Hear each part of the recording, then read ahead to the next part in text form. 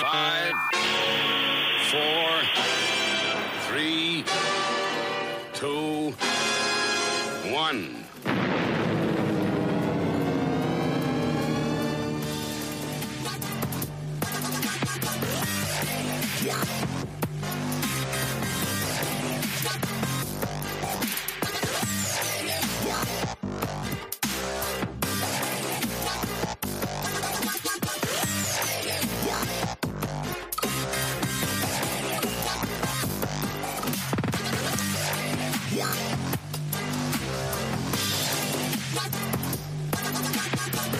All right, then, we're rocking and rolling. Hello, willkommen, bienvenue, konnichiwa, ni hao, jambo, marhaba. All right, yeah. Welcome to the Armist Inquisition, episode 243 on Sunday, the 14th of August, 2022. I'm Amish Phil. I'm Amish Ben. And I'm Amish Matt. And tonight we are joined by paranormal researcher, author, and soon-to-be podcaster, Mark Anthony Wyatt. How are we doing, Mark? Nice to see you again. Hi, Phil. Very well, thank you. Hi, Matt. Hello. Hi, Ben. Hey.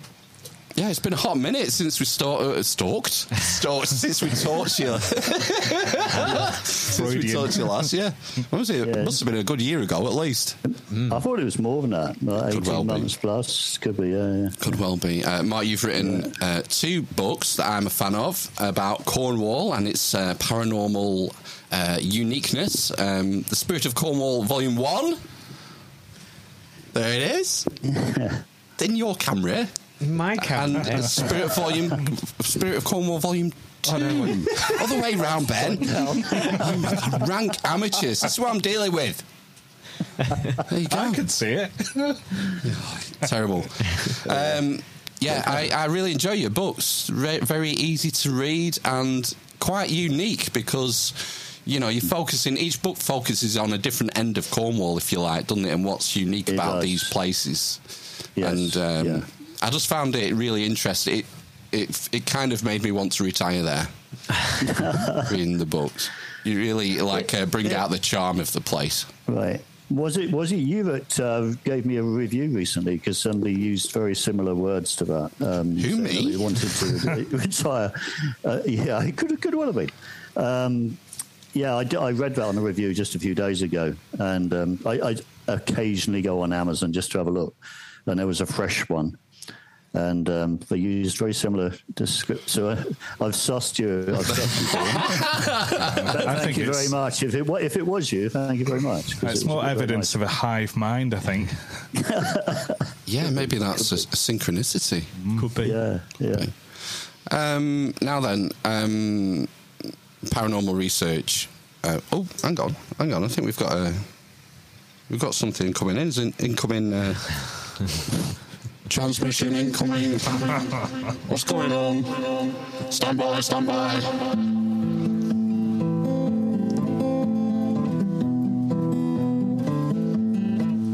Oh, the cuckoo, she's a pretty bird. She warbles as she flies, but she never hollers cuckoo until the 4th day of July.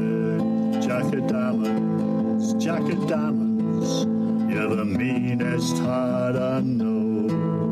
Well, you up my poor pockets, my silver and gold. I'm going up on a mountain, gonna build me a whiskey still, and I'll sell you one bottle for a $20 bill. Going up on a mountain, gonna stand there looking down, so I can see my pretty baby whenever she comes around. Oh, the cuckoo, she's a pretty bird. She warbles as she flies, and she never hollers cuckoo until the 4th day of July. Oh, the cuckoo, she's a pretty bird. This voice sounds familiar, I have to say. Yeah. certified folk banger. Oh, yeah. You wouldn't have anything to do with this, Mark, would you? I might do. What's going on? Where did this emergency transmission come from? Okay. The background to that is where to start. So I'm setting up a podcast soon. I've been planning this for a while and been delayed mostly by technical stuff because I'm a dunce when it comes to technical stuff. And I've got all the great guests lined up. I've got lots of fantastic topics, and I've got no shortage of those. But the technical stuff has taken me a bit longer. So, where did Cuckoo? The whole idea of Cuckoo? It's going to be called the Cuckoo Town Podcast, and it comes from two sources. The sort of more serious one is one of the areas that I've sort of expanded into. Can you still hear me? I'm just rambling to myself. One of the reasons. So I've been fascinated by this sort of arts and music and literature scene. In particular in Cornwall. And in the past, I'm talking, well, there's a lot of it from the 1890s up to the 1960s, really. But this particular, there was a guy, he was a multi-talented guy called, I can't say this very clearly, Sven, that's S-V-E-N, Sven Berlin, as in the German city. Yeah. He's a guy that I'm sort of fascinated with, one of quite a few I've been reading a lot about. He's passed now, but he was a sculptor. That was his main thing. He was also a writer. He did poetry. He was probably, I can't remember now. He did a lot of different things. I'm put on the spot and I'm trying to remember all. Now, he wrote a book. He was part of this very small community that were in St. Ives in Cornwall during the sort of post-war years.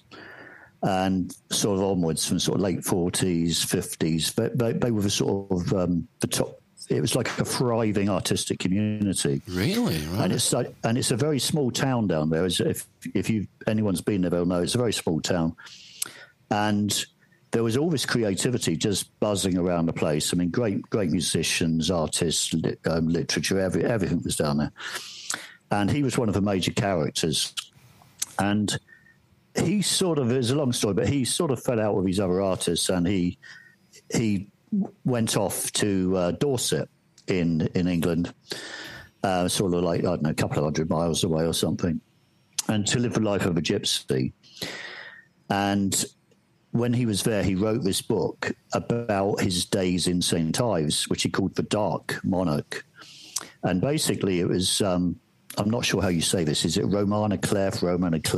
It's like a story based on real people where very little care has been taken in changing the names, although he did change names and he did change the name of the town and so on.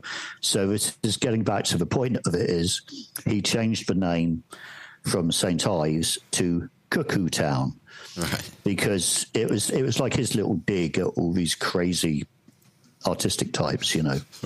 Of which he was one. He was one of them, and he's, So that partly comes from that. He'd called this place Cuckoo Town, and I just love that sound of Cuckoo Town. It's sort of slightly crazy, subversive. And I'd already got a name for my podcast before this sort of came to my mind. Really, I was going to call it the Magical Realms because it was to do with where the weird stuff. It's like the fringes of our culture. You've got all this sort of slightly weird stuff, the UFOs, the ghosts and everything, which is, it's like just a minority of us that are really interested in this stuff. But then you've also got all the creative people, the artists, the writers and so on. And there's like a cross-fertilization between them as well.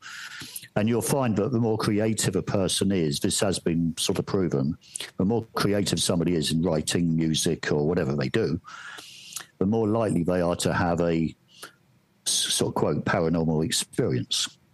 Wow. So there's a sort of, as I say, cross-fertilization between these two fields. So that's where the sort of magical realms, the whole idea that there's this unseen realm where we get our ideas from when we're sort of we have these brain waves, these sudden brain waves and so on. The guy I've just been talking about, I think he called it the magic shuttle, which is, it's like the spark that creates, it's the creative spark, the energy that sets us off. And without that, I mean, it's the story of life. It's everything. Literally everything comes from this other field. Yeah, how do you build a table without imagining it first? Exactly. So we all do it in our own ways. Everyone does it. So that's the sort of spark of creativity. So that's where my podcast is going. It's going to look, or try to look, more at the sort of more creative aspects of paranormal, where it meets. So you've got like strange fiction or weird fiction, whatever you want to call it. I mean, this stuff has been, weird fiction has been around forever, really. But you could go back to like the 1880s, 1890s. You could go back to like, H.G. Wells and all these different people. And they wrote weird fiction. And it's on the same sort of field as the paranormal stuff. And a lot of their ideas come from that. And if you read a lot of these old books by people like Algernon Blackwood, Arthur Machen, these sort of people, and H.G. Wells, all of them, I mean, you can see there's like a strong sort of theme of like the paranormal, the weird, a strong theme of the weird in there. So you can see where the two sort of meet. Yeah. They sort of merge and blend. And it's sort of on the fringes of the mainstream, because you don't really get it in the mainstream so much. It's, by the time it gets to the mainstream, it's more obvious. It's not so dark and creepy, Well, even like Arthur C. Clarke and the monolith. Yeah. I mean, where does that idea come from, that you can have this giant black sort of perfect square, perfect surface thing be the sort of the driving force of human evolution? I mean, that is weird. It's a weird concept that has to come from somewhere. Yeah. Well, the other part of the cuckoo, I should tell you before I forget. So you've got that Cuckoo Town idea, and I just love the sound of it. That it's almost like you don't have to know Cornwall, you don't have to know St Ives. It isn't St Ives itself the way I'm using it. I'm just using it as like a metaphor, just like some sort of symbol of where I'm going with this podcast.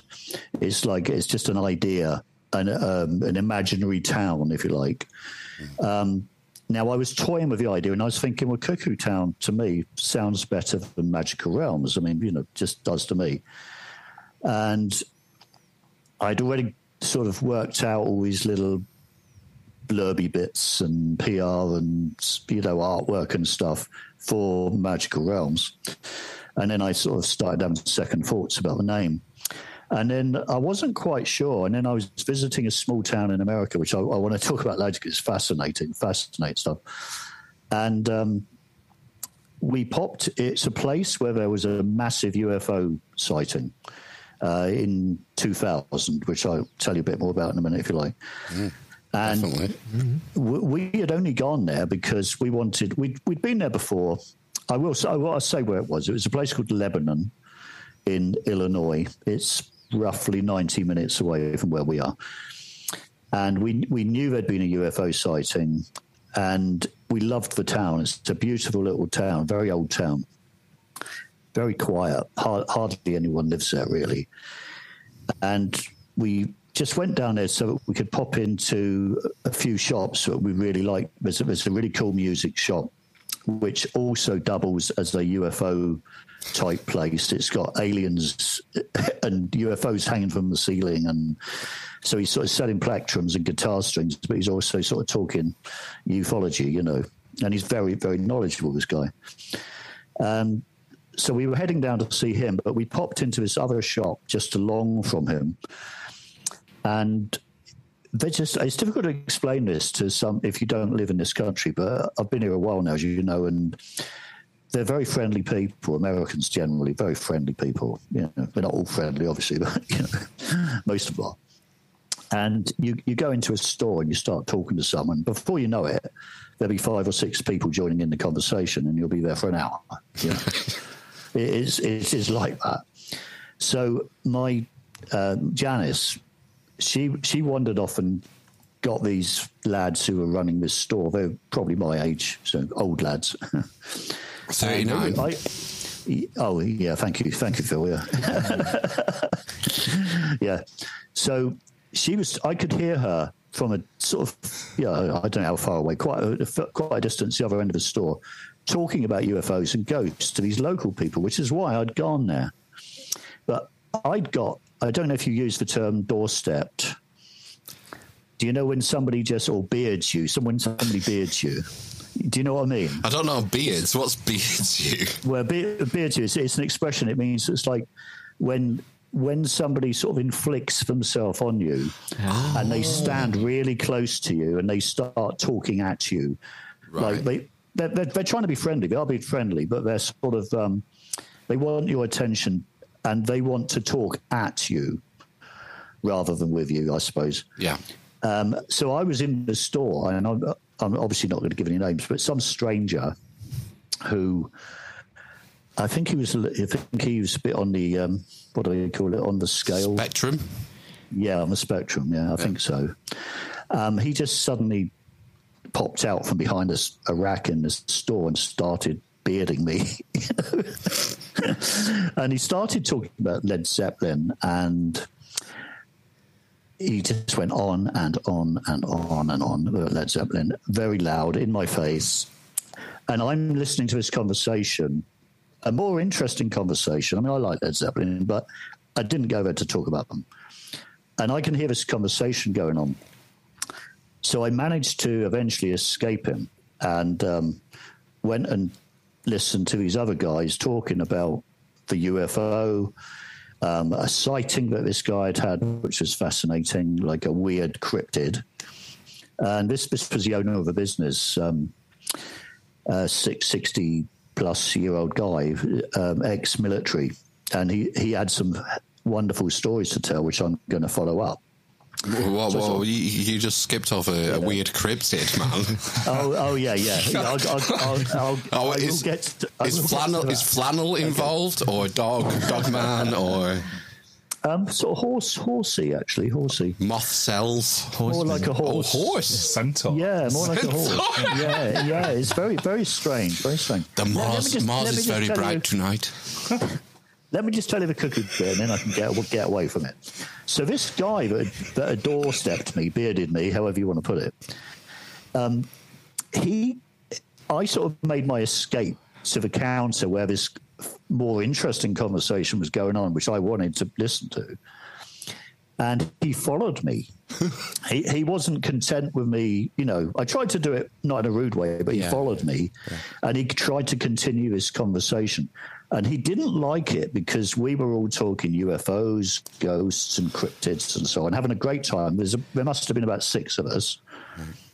And he chased after me, more or less, and he started on about Robert Plant and how many times he'd seen him and blah, blah, blah, blah. And oh my God. I mean, he could at least talked about Jimmy Page and Aleister Crowley, couldn't he? Yeah, exactly.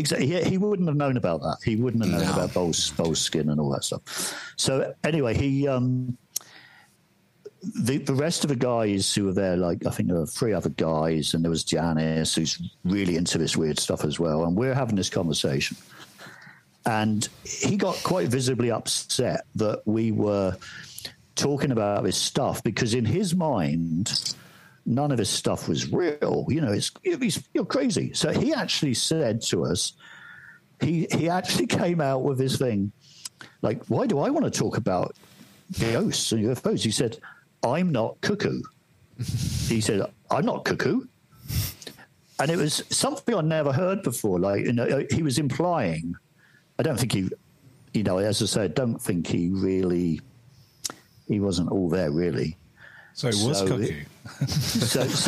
So he thought we were all cuckoo because we were talking about this stuff that clearly doesn't exist in his world. And we must be crazy. And why wouldn't we want to talk about Led Zeppelin when we could talk about, or whatever. So it just struck me as really funny at the time. Like, and it was the way he said it. It was like, I'm not cuckoo. And then I started thinking about Cuckoo Town. And so you can see where that, it was like something was trying to tell me, call it Cuckoo Town because you're all cuckoo. Like a flash of inspiration. Exactly. It was exactly. So we're sort of like, going back on itself, hasn't it, really? So that's where the idea comes from. It's a very long way of telling a very short story, but it's difficult to explain the guy because he was... and unfortunately, somebody gave him my number. I'm not saying who, but somebody gave him my number. The Led Zeppelin guy's got your number? Yeah. And he rang me on the Monday, and I'm just ignoring my phone because I knew where oh my god. Well, this might surprise you, Mark, but guess who we've got on line one? Hello, Led Zeppelin nuts.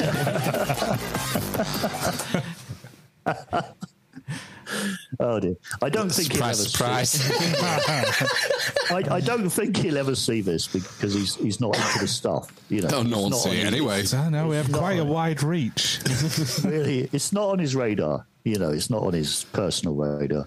We'll put some Robert Plant hashtags in the show notes so you can pick him up. So, oh God. So what else were you doing in this town? What is it called? Lebanon? Okay.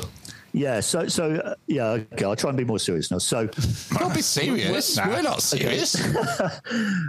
When we arrived, it was like red hot day. I think it was like late 90s that day, which is quite normal around here throughout like a couple of months. And we just went and parked the car in this very small, very quiet town. We'd been there a few times before, but we just wanted to park the car and wander down to see two or three different people we knew. And as we were parking, I noticed this house. Did you actually have you got that picture handy? I don't know if you have. Yeah, it doesn't matter if you have. Keep talking. So anyway, I saw this wonderful house, this absolutely staggeringly sort of creepy-looking house. It was in good condition, but it was the typical sort of house that we used to see on these Hollywood-type films, these horror films. I'm trying to think of an example. Like on a hill, and it's like the only thing... I took the photo immediately. Well, actually, Janice did, because I didn't have my camera. And I said the only thing missing is like the lightning flash top right. You can imagine that on a dark night with the dark clouds and so on. Very creepy. So I didn't know anything about this house. I'd never really noticed it before, weirdly enough, because I'd only been there a couple of times. And we just carried on. I took the picture and then we just carried on with our day. When we were in this music stroke UFO type shop. Sorry, Ben. I'll say the name of it is Hangar 18, which you'll probably get the significance of. Is that from Area 51? Yeah, well, Wright Patterson, Ohio. It was one of these hangars where they supposedly had all these UFOs and stuff. So we mentioned this house and we said, oh, what a beautiful house it was. And he said, oh, I know the people who live there. And because it's a very small town, everyone seems to know everyone. And cutting a long story short, I had a phone call from them yesterday saying, we understand you're interested in the house because it's haunted. Now, I forgot to mention that bit. Terrible storyteller. So when Janice took the picture, I did say to her, if that house isn't haunted, it bloody well should be, because it's so creepy looking, And then, of course, we find out it is haunted. Like half an hour later, we speak to this guy and he goes, oh, yeah, I know the people who live there and it is haunted. So that's setting in motion a chain of events. So I'm speaking to them later tonight to arrange a meeting to go over there. And I'm not really a ghost hunter, to be honest. I'm not. That's not what I do. But I am interested, and I have seen stuff myself, so I know it's, real, whatever that is. I've seen stuff. So I'm fascinated by it, and I have contacts who love doing that stuff, and they're very good at it, very professional. So I'm just like, a go-between. I'm just going to find out about the place. I'm going to make a lot of notes about the sort of things they've experienced, any names that might come up, this sort of thing. And then I'm going to keep that to myself and send, a colleague I know to go and have a look, because I'm curious to see whether he comes up with any information I get. Right, if he can independently verify. Yeah, exactly. Yeah. So that's one of the things I've got sort of lined up for the next few days, really. Right. The other thing was, of course, this town has a history of this weird stuff. Because there was a huge UFO back in 2000. Yeah, tell us about that, Mark. Well, I don't know that much. I know a little bit about it. I'm sort of on the sort of learning curve with that one, because I need to go and interview these guys without the presence of this Led Zeppelin guy around them. Yeah. Because I won't be able to talk to them like I wasn't able to, because he just kept getting in the way. I think he was just randomly passing by, so hopefully that won't happen again. But I'm in touch with these people now, and we'll have a proper sit down and, I record them. Right. But So all I know so far is that, I had heard of it before I ever went there. It was quite a big case. So I think it was early January 2000.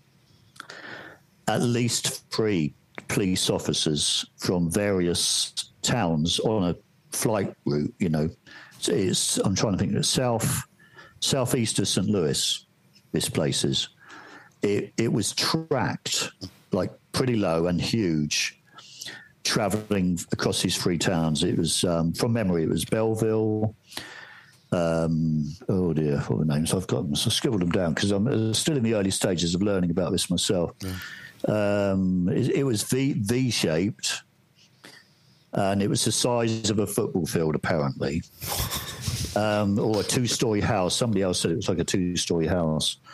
It was silent, no visible engines, and 3 separate police officers in 3 different areas along the route. All of these were southeast of St. Louis. They all saw it, and they all reported it to their police stations. Wow. Also, some truckers saw it, and various other people. Was this in daytime or nighttime? This was a nighttime sighting. So it was the lights that were going off, I guess. Yeah, it was light, and they claimed it was like 2 stories. It was almost like there was a penthouse on top, one guy said.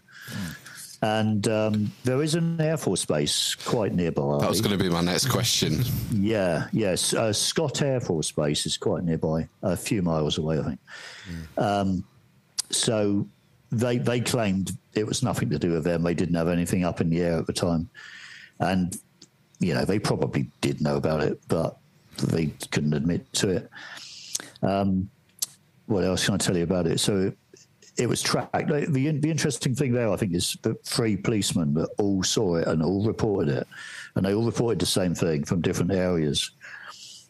And one of the policemen actually made some quite funny remark, I think, a trucker rang in the report and to the police station, and the lady at the police station told this local policeman who was out on a patrol, there's a UFO, apparently. You just keep your eyes up and have a look. And he said, well, what do you expect me to do about it? What can I do about it? Take him in for questioning, So, so it's quite an interesting case anyway. And one of the guys I was chatting to in this store, who I want to get the full-on story, he had some wonderful information, which I need more information on, really. But he's linked sort of at a distance to the Rendlesham Forest incident, which happened, as you probably know, in Suffolk in England, 1980, December 80. He wasn't there. As you know, it's a US Air Force base.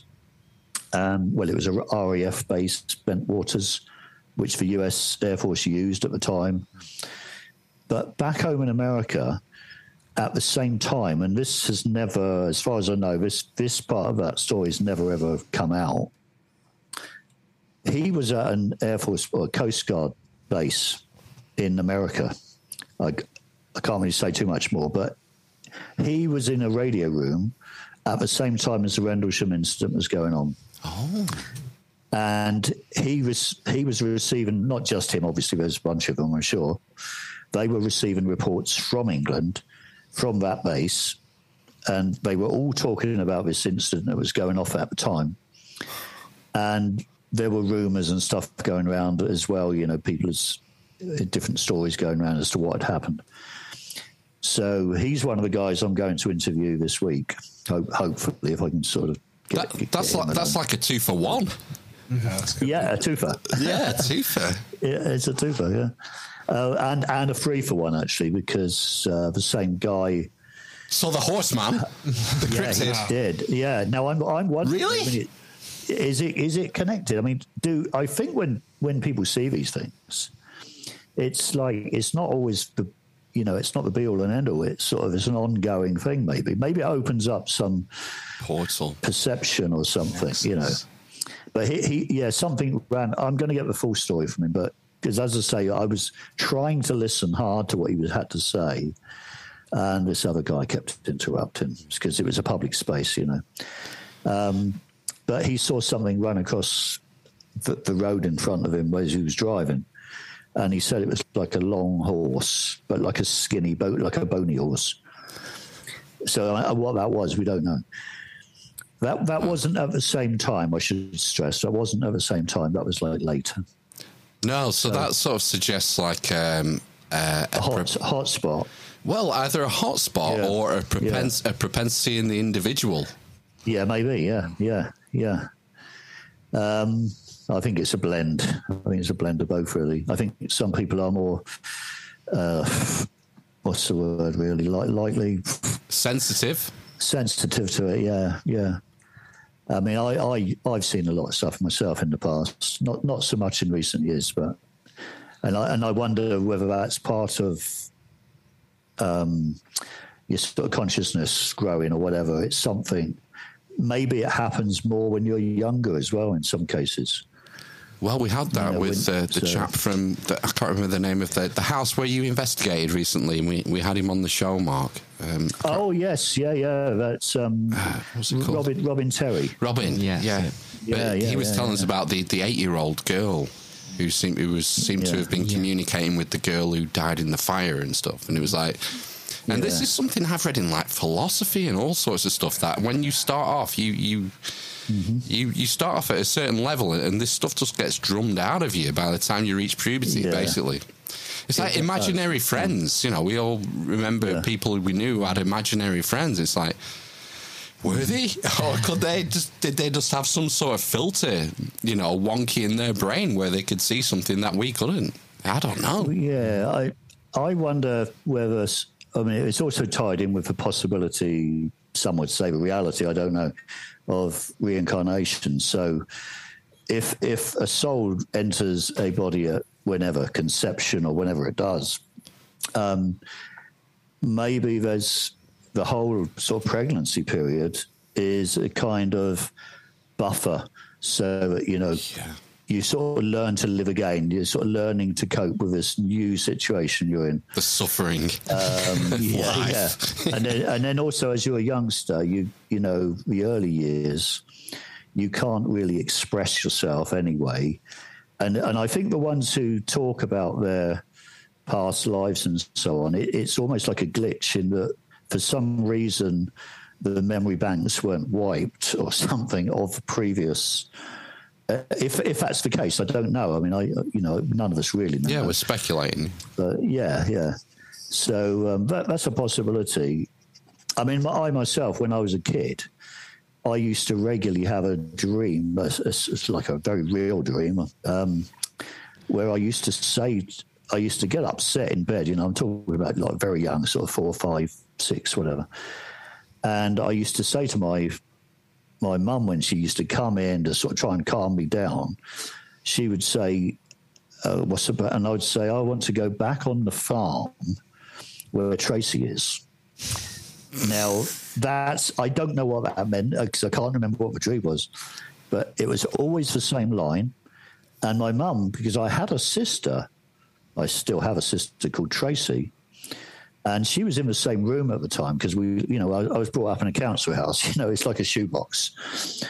And, only in retrospect, at the time it seemed big, but... And she was in the same room. And my mum would say to me, "What are you talking about? Tracy's over there. She was sleeping until you started yelling, And I'd say, "No, not that Tracy, the other Tracy." But we didn't know any other Tracys. So I wonder whether that was some sort of flashback to something else. It's all a mystery. So can you remember it? Because, I think my earliest memory is probably from about the age of 4 or 5. It's weird that we don't remember, unless, I guess, in exceptional circumstances, we really tend to not remember anything from around that age, previous to that age, do we? No, that's right. I mean, I've only got... I mean, I don't know. You speak to some people and they remember, they can go back to 2 or 3, can't they? My earliest memory was probably... I mean, that was just a dream that I had, regularly. But in the reality, my first memory was going across I wouldn't have known it at the time, but I knew in later years, it was a wooden, like the wooden sleepers you get on railway lines? Yeah. They call them ties over here, I think. So big wooden sleepers across a tributary to a river. And I was in a pushchair, and I had a red plastic Land Rover, which I dropped into the river, stream, like a tiny stream, and it just gushed off at speed, And that was my earliest memory. And I learnt in later years where that was. That was on an old gunpowder works, which I mentioned in my book, because I was raised on a gunpowder works built in 1626 or something, which was obviously by that time, 1960. It had been closed for 40 plus years. So, but we lived on the site. But that was a haunted site as well. So, yeah. I'm really interested in this idea of where inspiration comes from, or the muse they used to call it, didn't they, in ancient Greece and Rome? Yeah, exactly, and it's like I said before, the imagination, and you said it, in fact, the imagination creates everything. It does. Without the imagination, nothing man-made, whether Absolutely, it be a physical object or a sculpture or a piece of music, nothing would exist without this sort of precognition of imagination. And where does that spark come from? Have you got any sort of theories about that, where it does come from, where it originates? Oh my God, it's just it's such a big mind blower, isn't it? It's I don't know even know where to start with it. When I was trying to describe for my sort of blurb for the podcast and so on, I was trying to explain what my angle was, why it was maybe different to other people's paranormal. It's not a standard paranormal podcast, and it's not an arts podcast as such. It's somewhere in the middle. Yeah. And I try to explain this place where we get these ideas from. And I thought, well, how can I explain it? Because it's not something we can see. It's not something we can even prove exists, really. But we know it's there. But where is it? We don't know. Is it alongside us? Is it all around us? Are these ideas being planted there by other intelligences? Are we working as a team? Are we the front person of a team, maybe? There's guardian angels or whatever you want to call them. It may be. It's like when you're writing. I mean, if you write, as you know, I write. And sometimes I just be sat there and I'm in the zone. I literally get in the zone, and hours will pass and I won't even notice it because I'm just in that place. And when I read back what I've written, I don't really recognise some of it. It's it came it's from somewhere else. Yeah, where did that come from? Yeah.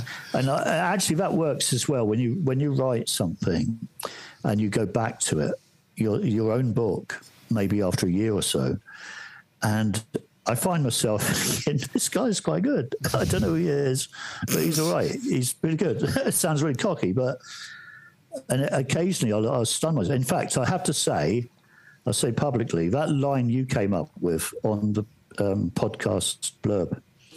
Oh, I write really good YouTube show notes. Yeah, that's my writing. The line about the inspiration. I can't see it in front of me now, but the origin of inspiration. Yeah, I thought, wow, that's just like it's just a nice sort of feel to that.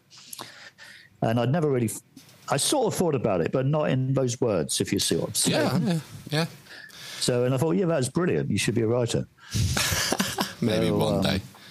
Yeah. But I mean, this doesn't just apply to writing. It seems to me it applies to every sort of creative endeavor, whether you write words or music, or you're an artist in another. Even like we're in the digital age now, digital artists, people who can take some software and create a work of art out of software. It's still the same. It seems like it's still the same mechanism that's happening. Yeah, it's just the medium that changes. And I think it was either Matt or Ben said earlier about the hive mind. So some of these ideas, that's another thing. Sometimes you can have an idea for an invention, for example, and you might have just got this idea. You just plucked it out of the air. It just came to you one day. I've had sort of small versions of this happen, and then you find someone else has already done it, and they've only just done it. It's like it was out there, and they haven't been looking at your stuff online, or you had no contact with them. They had no way of stealing your ideas, but it's like it's out there. This muse or whatever, it's out there, and you just have to tune into it. Right. So the idea is everything's out there. The idea is ready to be plucked. It's just who tunes in first and manifests it. Yeah.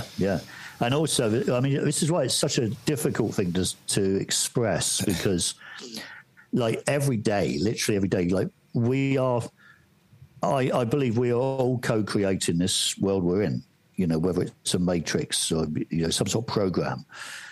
We co-create it, I think, and we can make it go any way we want it. But if you can imagine like a shoal of fish, that's how I see it, and they're sort of heading in one direction, and then some of them start, or some birds, when they communicate in the sky, like swallows in a flock, the way they swoop around together. So we could be acting. It only takes a few strong minds, leaders, a few strong minds, who sort of get other people interested in something and doing something. So like with this whole, without going into that, because that's depressing, but this whole situation we found ourselves in the last couple of years,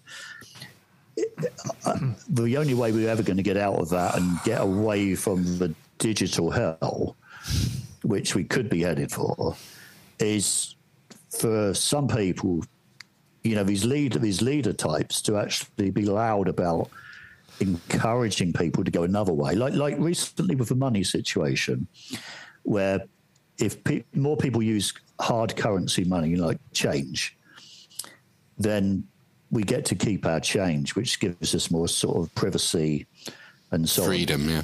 Yeah. So, and people were putting that out there a lot on social media, and I agree with it. It's a good idea. And supposedly over the last month or so, more people have been using cash. So what I'm saying is, using that as an example, a few people in this hive mind or whatever can sort of influence others to go in a certain direction. So the whole life cycle, the whole pattern that we're following, there's nothing's a foregone conclusion. That's what I'm trying to say.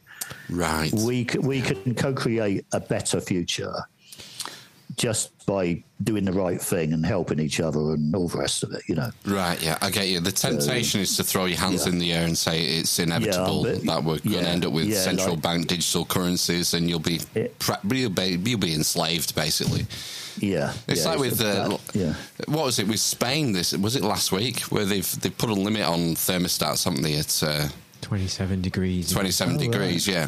For your, that's you can't be any cooler than that. That's your limit. And the best part is that all these people are getting hives and nests. They'll be able to just change it through the internet. They'll be able to limit what your heating can go to through the internet.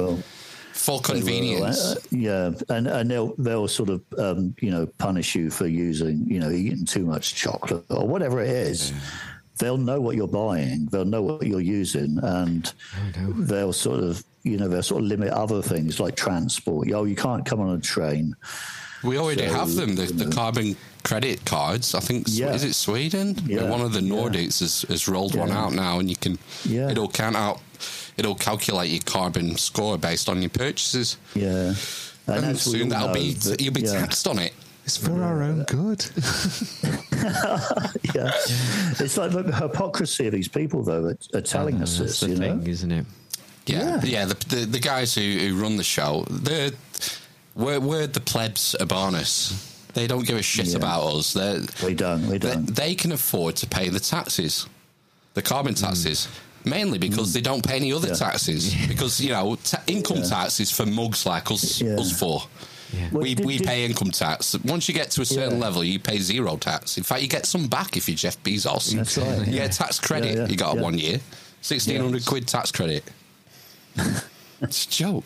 Yeah. It's crazy. It's crazy. And I try not to think too much about all this stuff because it'll just get you down. Let's go back to the shoals of fish and then No, but you raised an interesting point, and you brought the two analogies of the shoals of fish and the birds, because when you watch them, when they move like that, it almost looks telepathic.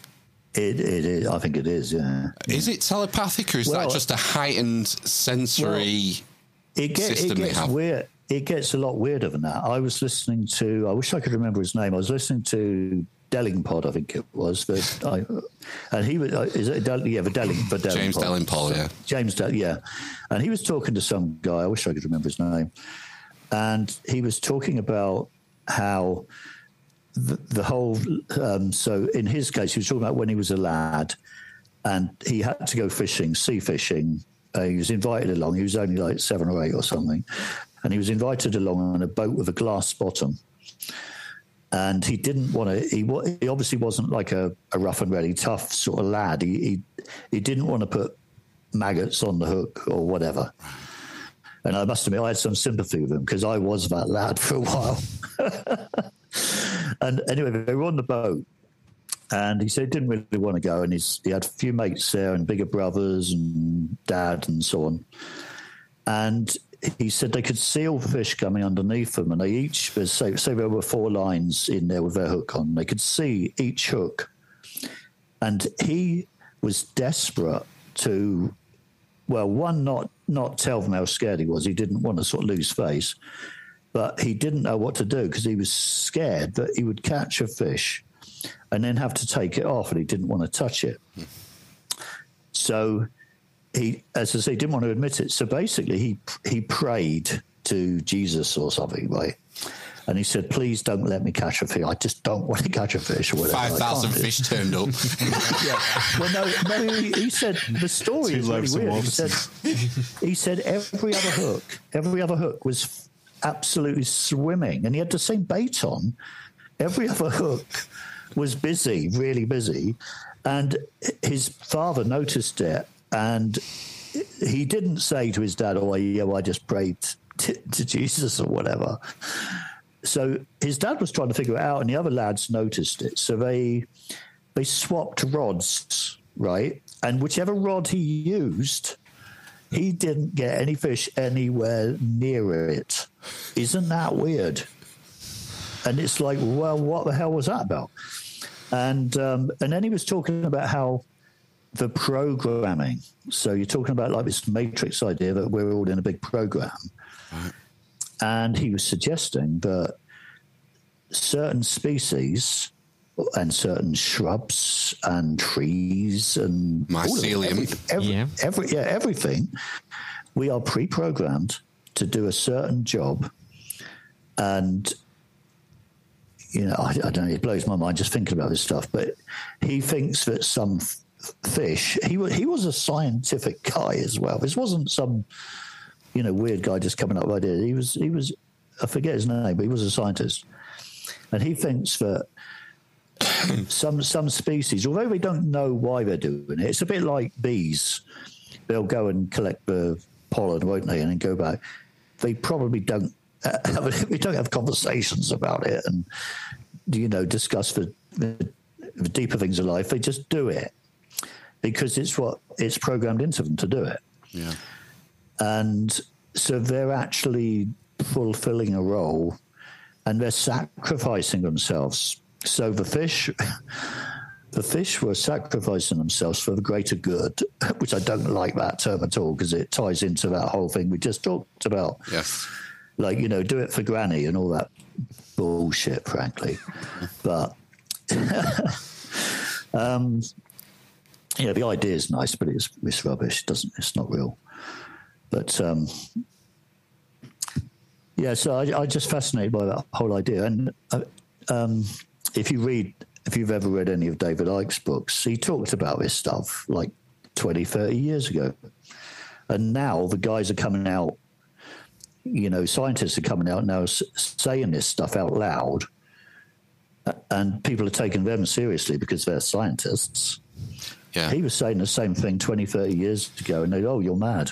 It's kind of reminiscent of Rupert Sheldrake's morphic resonance theory as well. Yes, that there is some sort of, I don't know, intangible communication between the same species, even though they could be separated by a continent. And he seemed to have, he did these experiments on rats, and you can put the rat through the maze, and then a rat on the other side of the world can find the maze quicker because the first mouse has found the exit. Is what is wild. Yes, so that information has gone from, across the distance of time and distance, which suggests there's no separation between anything. Well, that makes sense to me because we aren't separated at all. No, what's that thing about, we're somebody dreaming ourselves or something? So, there's I don't know, off the top of my head. Don't know. I just find all that stuff mind-blowing. Well, it's kind of like chaos theory, isn't it? And the flapping of the butterfly's wings causing a hurricane on the other side of the world. Cause and effect. Yeah. Well, if you go back to, not that I've read it, but I've read bits and pieces. If you go back to the Bible and they talk about, one of the lines was, in my Father's house there are many mansions. And I've often wondered if that means, if they're talking like dimensions. So, which would explain, I mean, if you think about, people see UFOs, for example, and they see them and they say, they just suddenly appeared. They went, they were visible for a while, and then they just disappeared. And people assume that is just like a sudden burst of speed that's so quick we can't see it. But what if it's just popped in from outside and it's popping out again? So it's not, you are seeing it when it's here, but it's popped in and popped out because it's popped in from like the other side of the curtain, another dimension. Yeah. And it's just like, how many other dimensions are there? Are they infinite? Is there a set number? Is it maths? Is it down to maths? Is a set Well, I mean, ratio? I'm sure I've said it before, but if you're interested in extra dimensionals, the thing to read is P.D. Uspensky's New Model of the Universe. And I think you can buy the chapter just on the fourth dimension separately on Amazon for a few quid. But he does such a good job of explaining. I can't do it. I'd butcher it. But he does a really good job of explaining how we would perceive things in a fourth dimension and how they would perceive us. But he starts at the first dimension, a line. I think you told me this before. They showed the drawings and tried from your perspective of it. Is that right? Kind of, yeah. So there's a line. There's a line in the first. So one dimension is just a line. It's 2 points connected, and then the second dimension is a plane, and then the third dimension is 3. So it's a cube or something. It's a cube, but it's how you like. If you were looking at something from the second dimension, you would just see the plane. But someone looking from the second dimension to the third, they only see the front face, so it looks like a plane. But it's not. We're 3-dimensional beings. But if you're living in 2 dimensions, when you look at us, we just look like a plane, like a cartoon, like The Simpsons. Yeah. That's it in a nutshell. But then he takes it to the 4th dimension, and that really blows your mind what we could be dealing with. So get on that point then. I think I came across that guy Ouspensky. Is OEU something like that. It was in Colin Wilson's book on the occult. I think I read that many years ago. I'll have to try and read that again. That's right. But if you think about hauntings and such like, and as I say, UFOs as well, it all sort of makes sense if you think of it in terms of like different realities and so on. And it's like they can probably, and the other thing I'm thinking is frequency. So we're like maybe we're playing on a certain frequency, and they're playing on another frequency. So it's like different speeds and so on. I mean, I've seen plenty of videos where I saw one recently where there's some weird, there's a jet at a Florida air show going across the ocean, and there's people on the beach, and you clearly see this little disc type thing coming out of the sea. And people could say, it's CGI, and maybe it is, who knows? But it travelled so fast, you had to slow it right down to see this thing. And I think it's just for difference in the speed. So maybe they're broadcasting on a different frequency and so on to us. But every now and again, there's like glitches where we see stuff that we shouldn't see, maybe because we're not meant to see, and they're not. And maybe the dimensions above us, where they are able to step into ours, at will almost, and just have a look around. That's a huge thing. The frequency question. This has been known for thousands of years. Pythagoras, the music of the spheres, he talked about frequency. That's how he described music. And then looking at the modern day, if you look at cymatics, where they'll throw iron filings on this thing and play certain frequencies, and the iron filings will assume certain sacred geometrical patterns depending on the frequency wave, depending what number of hertz sound you put through the medium that the iron filings from. Yeah, that also works with water. I had a friend who he sadly died back about 8-9 years ago now, and he was into all this stuff. He taught me a lot of stuff really, but he had a jar of water on a mantelpiece above his sink, and he'd written love on one of them and hate on the other one. Wow. And where I'm going to this. He claimed he never touched these, and I don't think he did. But the love one stayed sort of pure, and the other one was like manky.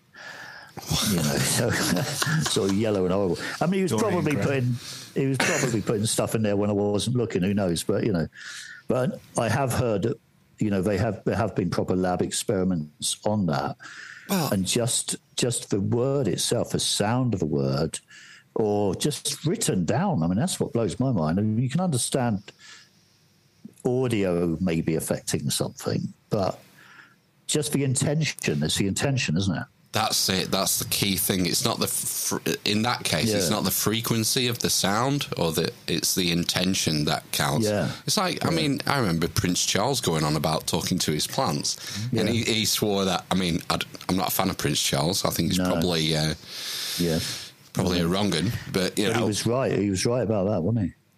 Seems to be. I don't know. Well, supposedly now I'm thinking back to this guy that I heard on this. I must try and find it again. That's right. He set up an experiment to do with plants and to see whether they feel pain. And he didn't want affect it in any way. So he basically wanted this experiment to happen at a time when he wasn't around to affect it. So he set up this contraption which sent boiling water and just splashed it over this plant, right?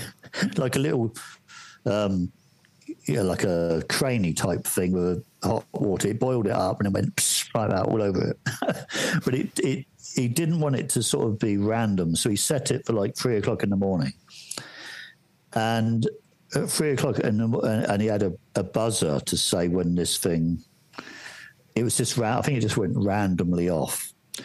But anyway, there was, he had these, like a little needle with a graph showing changes in the structure of this plant or whatever. And at 3 o'clock, when this water splashed it, there wasn't an audio of it screaming, but there was some sort of reference to it, which makes me think of A Day of the Triffids, John Wyndham, yeah. But, and actually that made me feel really bad because I was a gardener for quite a few years, so my own business. And I used to think about all the weeds I used to pull out, and, I had not a second thought about it. And and you think, you take a limb off a tree, who knows? I don't know. I wonder if I think that I'm starting to get the feeling that pretty much everything is conscious. Yes, but there's different degrees. Yeah, there's different degrees of conscious, and how you measure that is probably the sticky thing. Yeah. Yeah, I won't worry too much about your my garden crimes. Crimes against gardening. Crimes against botany. Oh, no. Yeah, well, actually, I actually got told off once when I first started gardening. This is funny. I worked. So I gave up my builder's merchants and I was a rep, and I just had enough of that sort of commercial lifestyle of like company car and suit and tie and all that. So I set up a gardening business in Cornwall. And before I did it, I thought, well, I better learn a bit more. I have got green fingers, as they say, so I am pretty good at it, really. And I got that through the family. So I sort of had a head start, but I needed to learn a bit more. So I worked for a local company as part of a gang that went out in these trucks with the mowers on the back, and I did all that stuff. So on my first day or second day, we went to this old rambling mansion in North Cornwall somewhere. And basically I was told, I'll just weed this path and tidy it up a bit. I was with one other guy. And I saw these little weedy type flowers. Well, they look like weeds to me, between this paving stones, And I thought, I'm a bit of a tidy freak, and I didn't like the look of them, so I thought they're coming up. So I ripped them all out, and big mistake. So the lady of the house comes out. She's about sort of 65, very, very angry, when she suddenly noticed that they were like a flower that let out a scent when you walked on them, which she loved. Because I didn't know that, So basically, she was absolutely livid, absolutely livid. So it's like, so it's not a mistake you'll make a second time. But the funny thing about that was she was the sister of Sir John Knott. Who's Do you remember that? Sir John Knott? He was a Tory minister, and he was the one who he was giving an interview on the BBC about the Falkland Islands or something. So it goes back to the 80s, and they were giving him a hard time, and he just suddenly got up. He said, I'm not going to deal with this. How dare you speak to me like that? And he just ripped his mic off and stormed out. Wow. And you can still find it on YouTube probably. But it was his sister. Right. And I just thought, yeah, sweet justice, really. Tory Take that. Yeah. I fucked your sister over. Yeah. Sorry. Can you edit that out? No, it's live. Sorry. Well, we're not bothered about fucking over Tories here. No. But the funny thing about that was the guy I was with is a really nice guy. He was sort of just training me for the day sort of thing. And he apologised. I apologised. And off she went eventually. Then she came back and she started again. And he said, look, I'm sorry. Mark's sorry. You know, off she went again. I'm putting this very concise, but this went on. About the fourth time she came out, I'm not going to say what he told her to do, but we didn't work for her again. Do you think she was after money? Was she after money off? Possibly. I would have thought yeah, so. Yeah, I think that's what she was looking for. Yeah, maybe. You know what people with money are like. Mm-hmm. Yeah. Do you...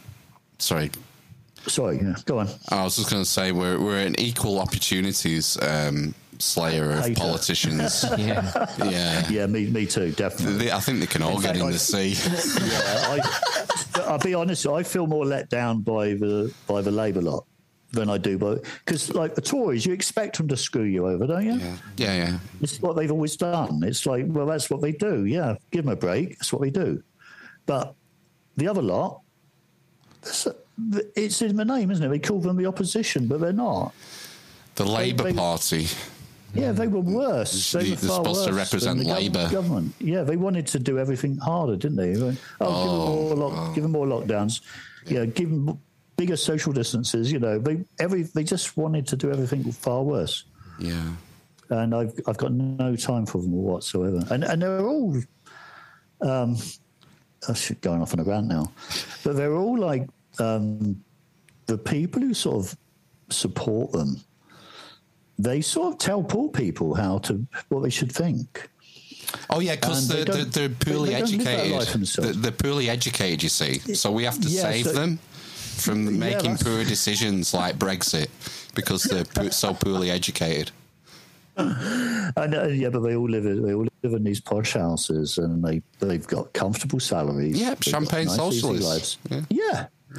And it's like I mean, if you go back 20, 30 years, it wasn't quite so bad, was it? Well, I could sort of get behind them then. I guess Tony Blair changed the game, didn't he, with New Labour? I often think he was planted. I think he was like I think he was one of the other lot. Yeah. I think he was put there to pretend he was like a socialist or whatever. And I mean, he spent a lot of money. You can't argue with the amount. You know, he spent a lot of money on education. I remember Shoe Start programs. I worked on them, building them. All closed. Yeah, because guess what? The government doesn't have any money.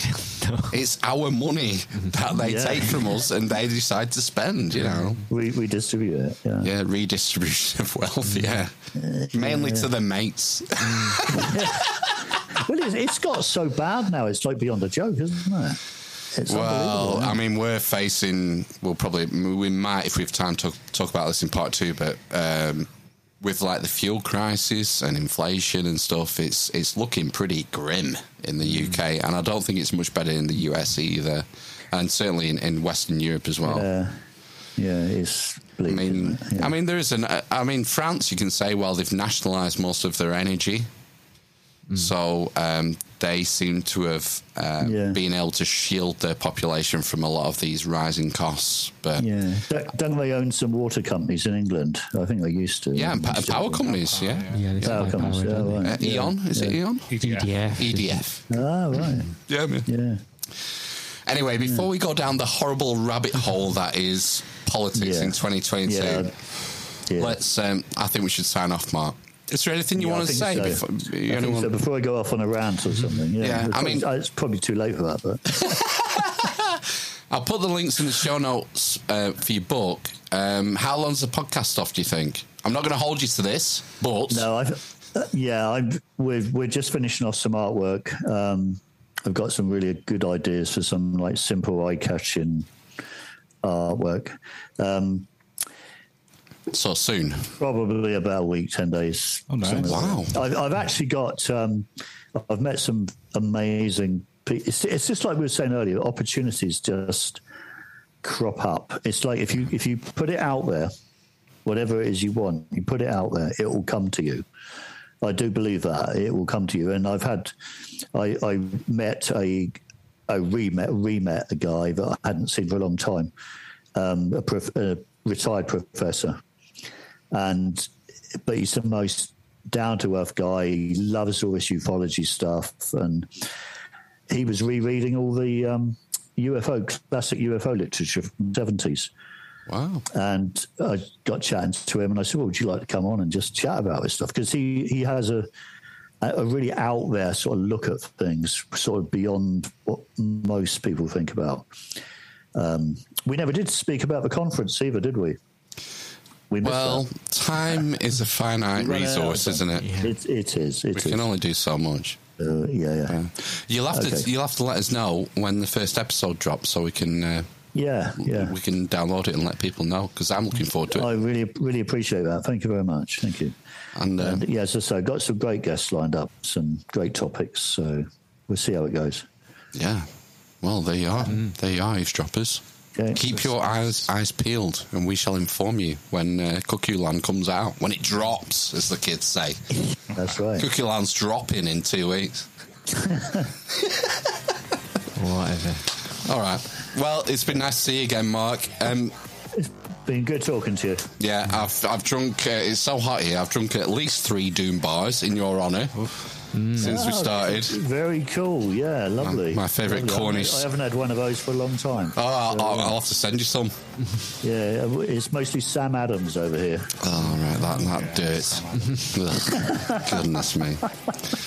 Well, Mark, stay on the line for 2 seconds while we play ourselves out. And we'll catch you guys on the flip side for part 2. All right. See you later. See ya. Cheers.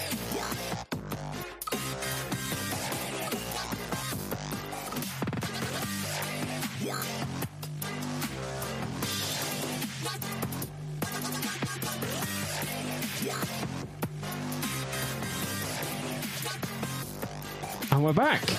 The dwarf, the cripple, and the mother of madness. That was a chat with Mark Anthony Wyatt. Enjoyed that one. Yeah, pleasure as always. Yeah. Listen to the Wandering Wyatt. Same goes for the books, man. If you like 14 subjects, it's worth picking up. You can get them off Amazon. Link in the show notes for them. Shiny. Yeah, The Spirit of Cornwall, Volume 1 and 2. That's good. And look forward to the podcast coming out imminently. Yeah. A week to 10 days, I believe. So yeah, I know we said we wouldn't hold him to that, but no, but we'll let you know. I am going to. We'll let you know, because that's what we do. Yeah. Spread the word. Do you want to do some headlines? Do I? Good, because I've got some.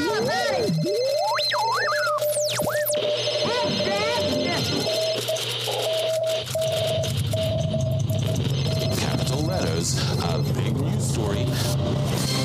Headlines of the week. University investigates PhD students' paper on masturbating to comics of young boys. That's from Manchester. I think we'll skip that one. I've got 5, so we're gonna have to march through them. Okay. Because it's what time is it? It's nearly 10 o'clock. It's 10 o'clock. Pride and Prejudice. Vegans spark fury for demanding a roundabout called Pork Pie Island to be renamed. What? Boo! Surely it's named after the hat. It's not. Oh, it's named after the pie. Is it not in Melton Mulberry, is it? It's named after a building that's shaped like a pork pie. Oh, right. Okay. Do you want to have a guess at what they want to rename it? Hummus Valley Island. Vegan Pork Pie Island. Oh, what? Don't be daft. Yeah, that's silly. Elizabeth I may have been non-binary, experts claim. Well, I've seen Blackadder. No, I don't know. What does it matter? Oh. I mean, how can you be postmodern in the 16th century? Well, because you have to rewrite history somehow. We have to look at all this stuff through the current lens. What goes around comes around. Tomboy. No, she was a fucking queen. I don't know where they're getting this from, but I don't really care because it's obviously nonsense, isn't it? Dig her up and ask her. Them. Maybe if we tune into the The Matrix. Yeah. Get some Get flow. your fourth dimension out. Man woke up to go for a pee to find he was in a coffin and had been sacrificed. Fuck me, I hate it when that happens. What a night out. This is South America. Mm-hmm. Yeah, a terrified festival goer says he was being offered as a human sacrifice to Mother Earth after he woke up trapped in a coffin following a drinking binge. Whoa. Terrified, Victor Hugo Mika Alvarez, 30, smashed out of the casket in Achacachi, about 50 miles from where he passed out in the city of El Alto, Bolivia. He'd been drinking heavily the night before at the opening of the Mother Earth Festival, where indigenous people offer everything from live animals and sheep fetuses to sweets and coca leaves for the goddess, who they believe opens her mouth for offerings in August. I'm getting Wicker Man vibes, man. Yeah. Big time. Have you seen the Nicolas Cage Wicker Man? Oh, no. No. Is it a must-see? Oh, my God. I don't know. I think I might have, actually. I think I might have. Yeah, you haven't. You know you wouldn't. Oh, yeah, put it on the list. Yeah, you gotta see it. Oh no, not the bees! Not the bees! It's going around punching women and stuff. You haven't seen it, have you? You haven't seen it. I watched Prey. Okay. I've seen National Treasure. Does that help? That was okay. It was all right. He told local media while covered in mud and concrete after his apparent escape. Last night was the pre-entry of the festival. We went dancing. I don't know why I'm Dutch. And afterwards, I don't remember. The only thing I remember is that I thought I was in bed. Troopers! I wanted to get up to go to urinate, and that bastard bison was getting in my way. M. Bison. Yeah. That's a reference to last week's podcast, Ben. Yeah. Callback. Good. When I pushed the coffin, I was able to break the glass that it had, and that way I was able to get out. When I pushed the coffin, I barely broke the glass. And through the glass, dirt began to enter. It's like he's been buried alive. Wow. In a glass coffin. They wanted to use me as a Sulu. A Sulu. Lieutenant Sulu. Oh, my. When Victor reported his burial to police, they refused to believe him, saying he was too drunk to know why he ended up buried alive. He added, "We've gone dancing, and I don't remember anymore. I have broken the glass, my whole hand has been hurt, I have barely gone out, but I went to get the police, they told me I am drunk." Huh. "You're going to come healthy," they told me. The term Sulu, oh my, refers to any offerings commonly made to give back to Mother Earth or Pachamama. Pachamama. Throughout August in Bolivia. Pachamama. Yeah. While they often take the form of colourful sweets, desiccated llamas, medicinal plants, eggs, minerals, some warm human sacrifices are still... Some worn, not warm. Fucking hell. Some worn human sacrifices are still carried out. Travel writers have said the otherworldly is every day in Bolivia. This year's Pachamama took place on August the 1st, with one ritual involving indigenous people gathering at dawn for a ceremony with fires and offerings. On the day of Mother Earth, followers go to the highest elevations, the high places, as they say in the Bible. The highest elevations they can to burn wood stacks with animal fat, coloured paper and sweets to thank the goddess. The faithful believe Mother Earth is exhausted after providing for humanity. Oh, that's nice. Pachamama. Human sacrifice is like... could soon come back, you know. It's not that long since it... Well, It's like... 1500s, was it, in South America, when the conquistadors went over? Well, if it brings the rain. Yeah. The rain stick. Shake it. I played the world's first Jesus Christ simulator, and I have questions. I have questions. Go on. My first question is, I bet there's been a previous Jesus Christ simulator in DOS on like an old computer. So we've got a fact check. Is this the world's first Jesus Christ simulator or the second? I think there may have been multiple previous. All right. Do you have the answer, or are you going to check it? Well, I'm just going off the headline because that would be true if it's in the news. It would be accurate. Have you any evidence to suggest that there is a previous Jesus Christ simulator? I don't, but there will be one. I'd stake my stuff on it. Your crucifix. Yeah. There we go. In the past few weeks, I've had the pleasure of playing a demo version of the biblically inspired title, I Am Jesus Christ, soon to be released by developers Simula M and Playway. The premise of the video game is to recap Jesus' actual life events, spanning the time just before his baptism to his crucifixion and eventual resurrection. Go on. Populous on the Amiga. God Simulator. It's like SimCity, but... Right, tenuous. well, I would say that's overhead, whereas this is first person. FPS. It's FPS.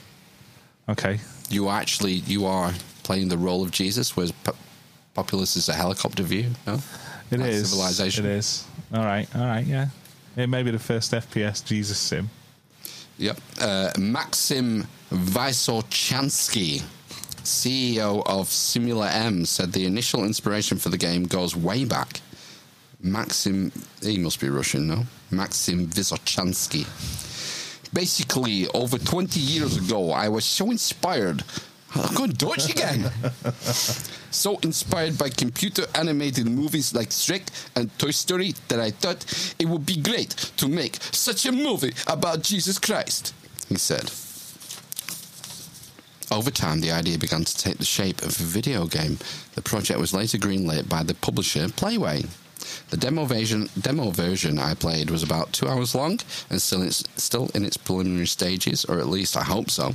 However, it clearly shows that what Simula M is trying to do, a series of gamified scenes that adapt episodes of the life of Jesus to the video game format, linked together by visual representations of passages from the Gospels for context.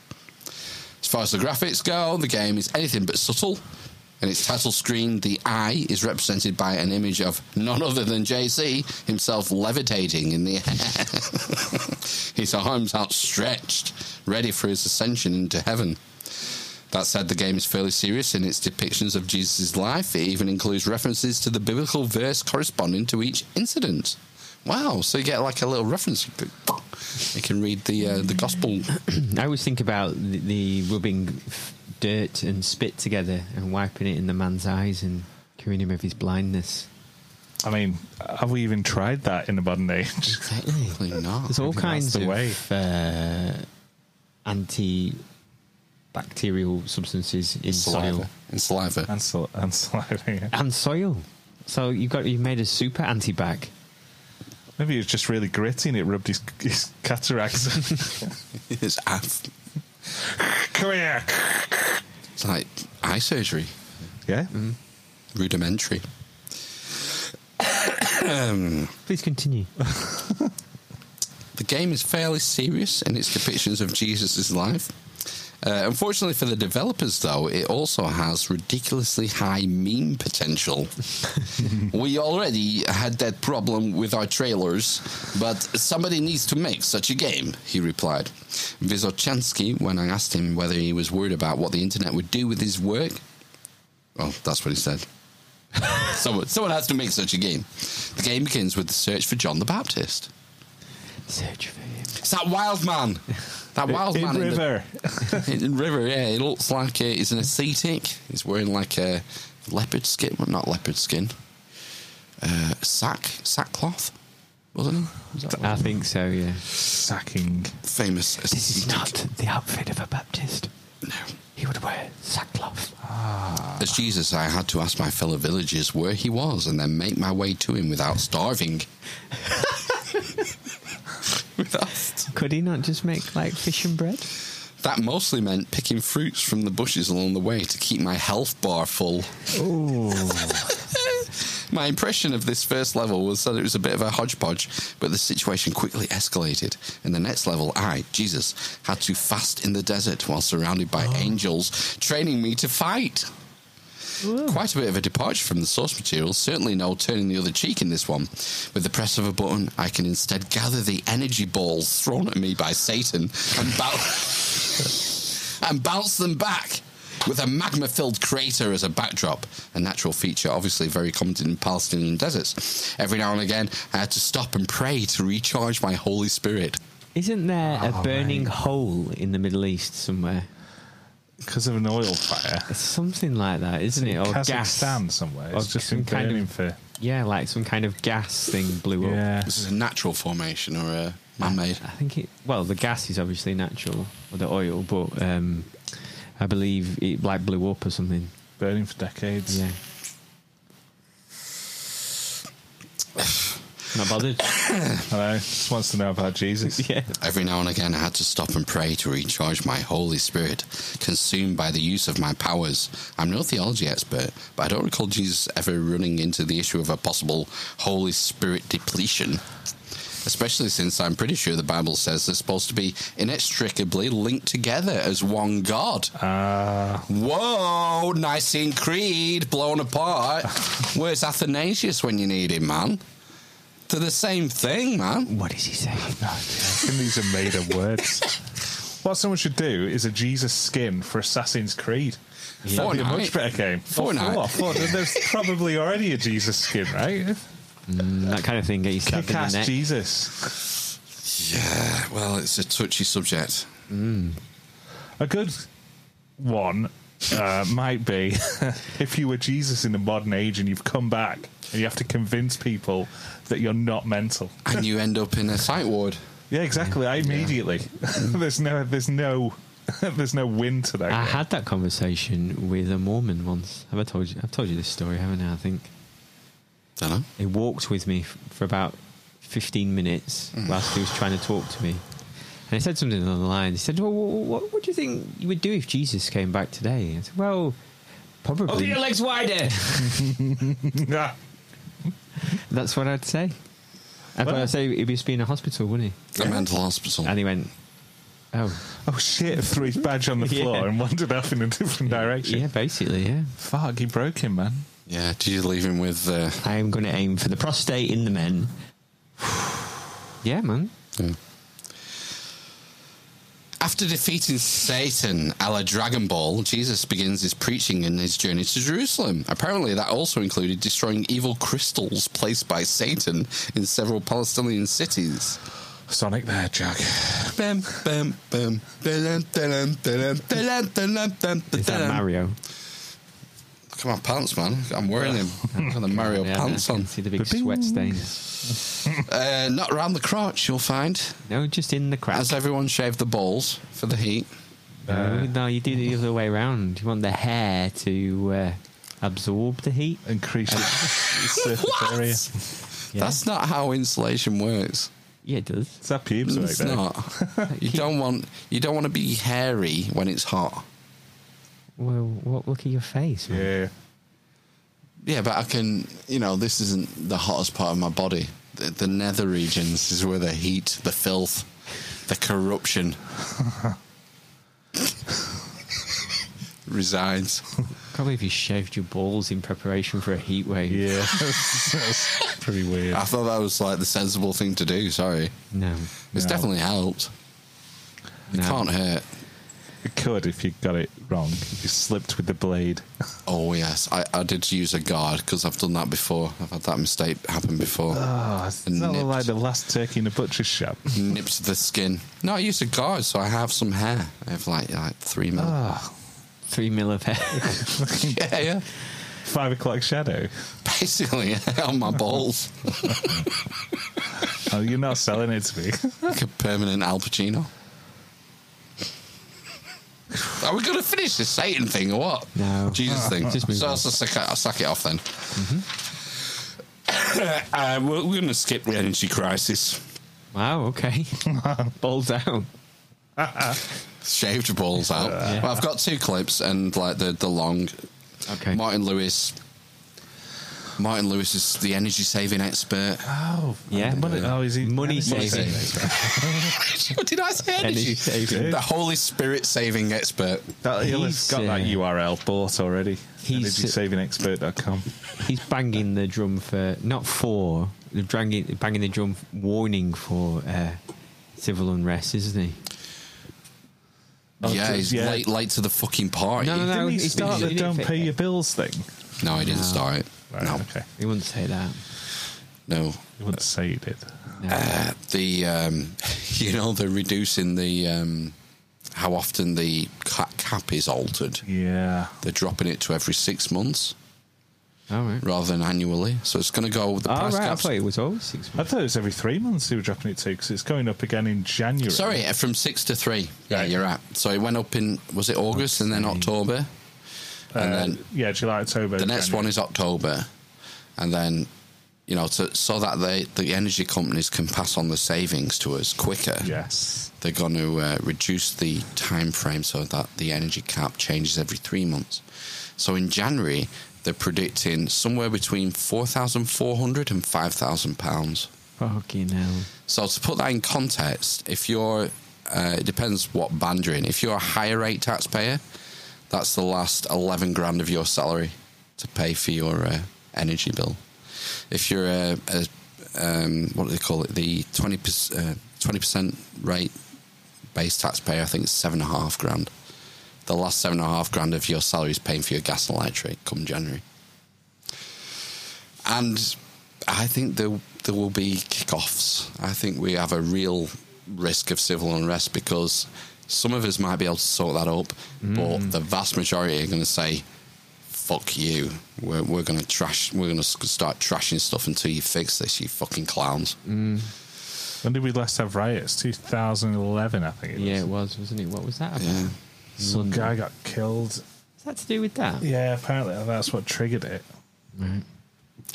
Mark Duggan. Something to do with that. Yeah, that rings a Spread. bell. Yeah. Right.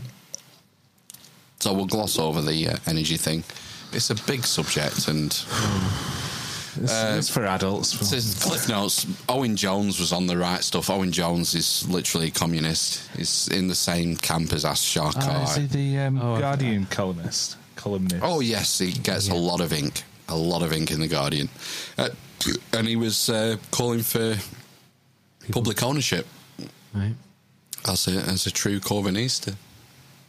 And he raised a good point that the French, their energy bills are going up 4% because the government can pressure them to the energy companies to do that. The EDF are suing The thing is, the French government. we're subsidising the French. That's the thing. This isn't satellited.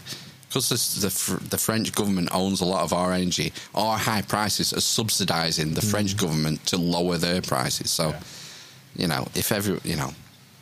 it's complicated, it's messy. I'm the son of the Pope. I don't have all the answers. I don't have any of the answers. No. That's a truth. Do we have anything of our own? Yeah, gas. Loads of gas, but you can't use gas because of climate change. They'll have to tweak that a bit. Oh my! Well, this is another thing I was going to put in tonight, but we just don't have the time. The World Economic Forum's latest report on the transition for the Great Reset and how it will affect carbon usage over the next 10 years, and they're mad. They're absolutely mad. They are going to economically. It's economic suicide, what they have planned. Coming. I don't know. I don't understand how this is going to work in a good way. It's mental. If you just take agriculture, none. Gone. Steel. These things can't be made like carbon neutral. No, yeah. But it just means being reliant on another country, though, doesn't it, basically? No, but that isn't doesn't work. Is it not going to go? It's just going to cost more. Well, obviously it's going to cost more. They were talking about how we can make it advantageous. What is the amount of tax we need to put on carbon to make the green stuff, which is ridiculously expensive, cheaper? Oh my God. Just, I'll put a link in the Discord for the report. You can download the PDF. It's interesting reading what these cunts have got planned over the next 10 years. It's not good, man. It really isn't. I don't care. I like bugs. I don't mind eating bugs. I love bugs for breakfast, dinner and tea. It's fine. I'll just grin and bear it. As long as it looks like a burger, like I've said. What is great is that these fuckers who write this stuff, they will have the beef. They will have the beef. Of course they will. Of course they will. It's just... it's the failure of globalisation. Central planning doesn't work. Look at the 20th century.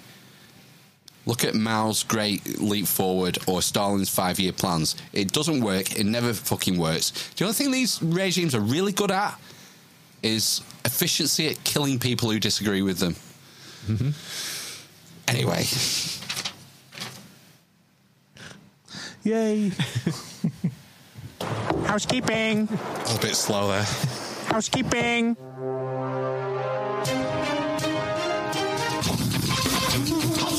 That's the Value for Value podcast. If you find this podcast valuable, please consider returning some value.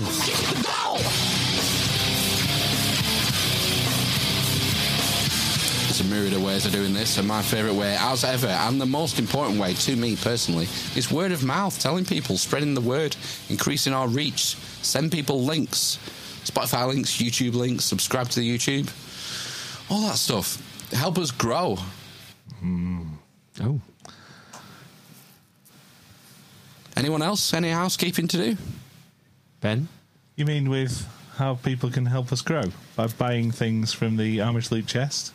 That's a nice That's way a to good become one. a producer, isn't it? Yeah. Yeah, join the Discord. There's lots of things you can do in the Discord. You can send us news articles. If you want to send us a video or audio, timestamp it for us, please.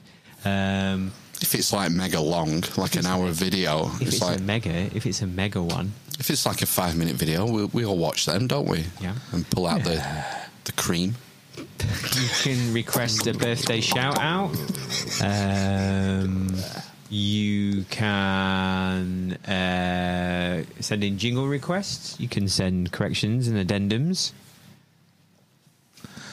Guest suggestions. Yeah. Oh, that's a good one. Yeah, there's a thread there in the Discord. If you hear someone on another podcast, or maybe you follow their blog, or you subscribe to the YouTube channel, and you think that they would sort of fit in with the themes that we talk about, and you think they could be a good guest for us, let us know, because we only have 3 pairs of eyes and ears to monitor what's going on in the cultural media landscape. Yeah. It's like, you remember Super Mario Build Reps? Oh, yeah. He's going to be appearing on Grimerica very soon.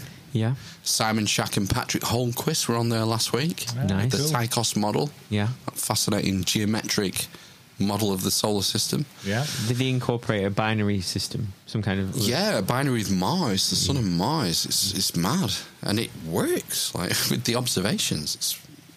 I don't understand it. I don't pretend to. And there's a new addition to Simon's book, which incorporates Halley's Comet and how that works in the Tychos system, which is supposed to be like, I'm mind blown. Cool. So yeah, give us guest suggestions. We have open ears and we implement them whenever we can. Yeah, leave us a review and then I can read that out for you. Focus chi requests, obviously. What's up? What's all that about? Well, you know, if your chi is depleted, or if you've got something coming up that you might need some extra chi for, put in a chi request, and we will focus that chi, and I will do it for your prostate. If you're a man, if you're a man, you'll aim for the prostate in the men. In the men. Do I have to open my legs wider? Wide as possible. Right. Mm-hmm. Wow, that is focused. Yeah. And I think there's only really one other way that you can become a producer. And what's that been? Cold, hard cash tossed our way. Coin to your witcher. Absolutely. Do it for the lads. Lads. Oh, because we're northern and we're bloody miserable and the weather's fucking shit. If you go to thearmistandchristians.com, there's a PayPal button there, a link, and you can click that, sign up for a one-off donation or a monthly recurring sustaining donation, and donations at the level of £50 or over will grant you the rank, the class, the social cachet, the degree of an executive producer for that episode of the Armis Inquisition, which looks great on your LinkedIn, on your what else do you do? LinkedIn curriculum vitae. Yeah. Back in the day. All you fuckers out there can save. Save Plotland. That's better. And keep the shit show going, which probably, I should say, I'm probably going to have to buy a new laptop because my laptop died yesterday. Very sad. And that's a big problem for me because 90% of the stuff I do for the podcast is on the laptop. So it's like, even just printing this out, this computer isn't linked to the printer, and the printer's a bit jiggered anyway. So I was in and out from here to the house, just trying to get the fucking printer to work this afternoon. It took an hour. You need a big cable. Sorry? Another printer or a big cable? A cable from... the big computer to the printer. Through what? Just knock all in back door? Yeah. Or just get another printer. Yeah, I need a new printer and a new laptop, ideally. Yeah, so give us some donations, please. It'd be greatly appreciated. Or a printer. Toss us a printer. I've heard good things about Epsom. Epsom. The salts. Yeah. And the races. Epsom printers. Have you not heard of good things about Epsom? Hey, how about HP, man? Yeah, turds, aren't they? Dogs. HP? Yeah.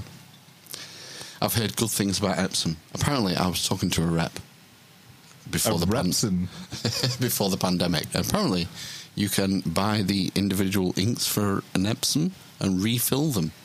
And it's far cheaper, like 10 times cheaper to have an Epsom printer than anything else. How much are we getting paid for each mention of the word Epsom in this podcast? 0! And funnily enough, my dad's just got one. He's just got an Epsom about a month ago. You should get an Olivetti. No, he's a tight fucker. You know, if you can save a tenner on ink every 6 months, he will. Mm-hmm. So maybe that's the way to go. Get a thermal printer. You don't have to use any ink. What's that? How's so that it work? prints onto till rolls. Till rolls? You know, like a till roll. Something paper. that you put cash in? A till has a roll of paper that you get a receipt off. Yeah. That is thermally printed on. There's no ink involved. Right. True story. Are there any like consumer options in there are. printing? Yeah, the problem is you'd have to print out on a really long, thin strip.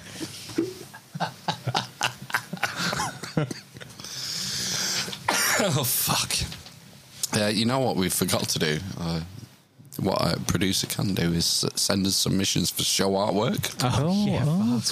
Yeah, got one for the...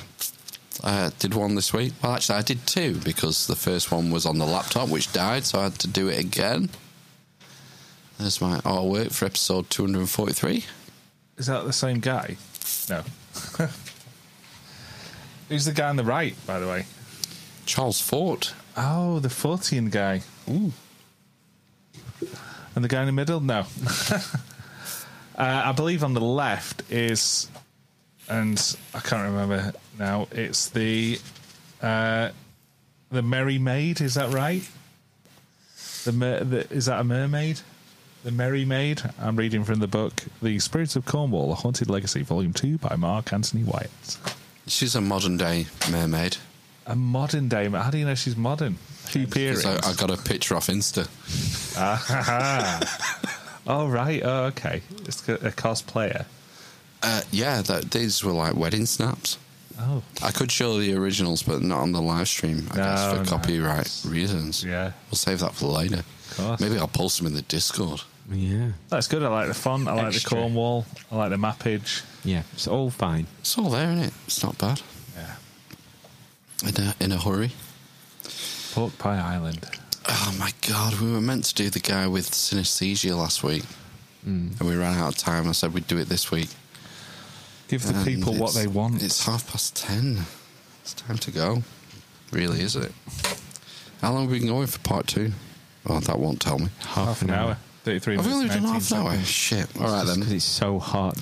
It is. I'm fading. Let's do the story of Henry Gray. Henry Gray, 23, was diagnosed with lexical gustatory synesthesia.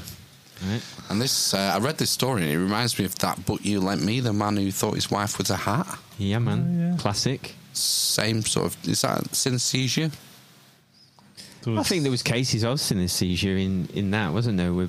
I can't remember the exact things. There's a lot of aphasia in that. Is that senses, getting senses mixed up? Yeah, or my favourite one was the woman who had an infection in her nervous system, so a proprioception, which is sometimes considered to be your sixth sense. So where your limb is when you don't know it? Yeah, when you're not looking at it. it, but you know where it is. So she just felt like a floating head. Wow. Yes, I remember that. Yeah. It's amazing, that book. And it's an old book as well. Was it written in the 40s or the 50s? No, in the something? 80s. The guy, 80s. what's his name who wrote it, for fuck's sake? Charles Fort. No. No, it was Dr. Dr. someone. But his story's very interesting in of itself, and he died recently, and there's a documentary came out about him. Bullshit! But yeah, True. Yeah. All true. What's his name? It never. Well, why won't this move? It's because it's so hot in here. So let's move on to the story of Henry Gray. 23 years old, he was diagnosed with lexical gustatory synesthesia, and I've got a couple of sort of background clips here talking to him. I'm Henry Gray. I'm 23, from Newcastle, currently a bar worker, and I've got a condition called... You look puzzled already. It doesn't sound like he's from Newcastle. All right, I'm Henry Gray. I'm 23. I'm from Newcastle, and I've got lexical gustatory synesthesia. There. called lexical gustatory synesthesia, which is basically where I experience senses through other senses. And what I get is that I can, with sound, I can taste, smell, feel, or kind of see sounds, particularly words, particularly names. Right, two things. One, I've just remembered that there's a Newcastle near Kiel, sort of in the middle of the country. That might be where he's from. And the other thing is this one of those things that you can say you have, but it can't be proved with any sort of science? No, I think it's you might be able to some sort of hard evidence-based. I imagine on an MRI his brain would light up differently, so it's a correlation. Okay. So you know, this is a thing with if we can't measure it, it doesn't exist. Yeah, so with like this kind of stuff, and MRIs in particular, it's like neophrenology. Oh, what does that mean? So it's a correlation. Neophrenology. We've got a phrenology head. Exactly, that's what I mean. Yeah. So you know, you're not actually saying you can't say for sure that that part of the brain deals with it, but it lights up when you think about a tennis ball or something. Right. So there's a correlation, but that doesn't equate to causation, and it doesn't say what's happening, does it? Either. There's an electrical impulse. Yeah. So all it is the difference between unoxygenated and oxygenated blood. That's how it, and a magnetic difference between it. That's what the scan picks up. Yeah. Which is kind of primitive. Yeah. You think about how complicated someone's But you can do it live and stuff. Yeah, and that's the other thing. So it's just sort of mapping areas of the brain, really. Right, got you. Okay, Do you think his mates who know that he's got this just sneak up behind him and shout arsehole? It's names. So like Mr. Stinky. Steve's arsehole. Clarice. Yeah, it's names. He said in the first clip it's words, but it's names give like the most the biggest reaction in his taste profile. Right. What does he get for Klaus Schwab? Well, I don't think he's on my list, but let's hear clip 2. My own name, Henry, has always been a kind of, I imagine it being white bread, no crusts, kind of soft, sort of something like cheese and lettuce inside of it, and it's wrapped in cling film and it's slightly squashed in a lunchbox. Oh, speaks volumes. I mean, that's very detailed, isn't it? Yeah. Very specific. It's not a ham sandwich. It's a sandwich on white bread with the crust cut off, wrapped in cling film, slightly squashed in a lunchbox. That's insanely specific. Mm-hmm. My favourite male names are, first of all, Bailey. I love Bailey. It tastes like warm milk. I love Niall, because Niall, it's like when you go into like a JD shop, you get like a fresh tennis ball and you just sniff it. Like Niall smells like a fresh tennis ball. Yeah. Do you not get that when Nile Rodgers licks out some tunes? Fresh tennis balls. Taste. These smell like fresh tennis balls. Yeah. You're laughing. I think I've decoded some of these. I know you said last week. I'm waiting to hear your crazy theory. Mitchell's really nice. It's like stringy, stretchy, tuna cheesy pasta, but specifically the shell pasta, like Francesca. It's like silky, smooth, kind of chocolatey iced frappuccino, but it's like filling every crevice of my mouth, especially like here. Kirsty's horrible. It smells like a faint sort of urine smell. Kirsty. Oh, you smelly urine. That one don't have a theory on, but yeah, you smell like faint urine. You smell like faint urine in those pajama bottoms. But yeah. Boris Johnson is kind of like slowly squishing a beetle with my foot and then like squishing it with my foot and then mushing it around. Donald Trump is like, again, squishing like an inflatable rubber duck, and it kind of deflates as you just squish it. So it does affect who I kind of surround myself with, I guess. I mean, I wonder if you said to him Applehood and Mother Pie. And then what he would make of Applehood and Mother Pie. Huh. I think I've cracked some of these. And my working theory is that we are all capable of this type of interpretation, but he's got some sort of wonky filter that's broken. Yeah. So he's exposed to these things. We know, what do we use? 10%, 5% of our brain, our grey matter? This is what it generally is. It's like an executive function issue. Yeah, in software terms. Mm. Yeah. But, I mean, is this not hardware? The brain? Firmware. Wetware. But yeah, that's the software thing is a good analogy. It's software, hardware, it's all these things combined. And yeah, that's my theory, is that we can all do this. Mm. And that's why I think I can see some logic in his descriptions. Right. Because maybe, I don't know.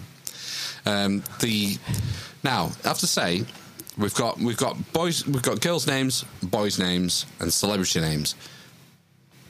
The boy and girl names are all just Christian names. Right. So it's harder to decode because they're less specific.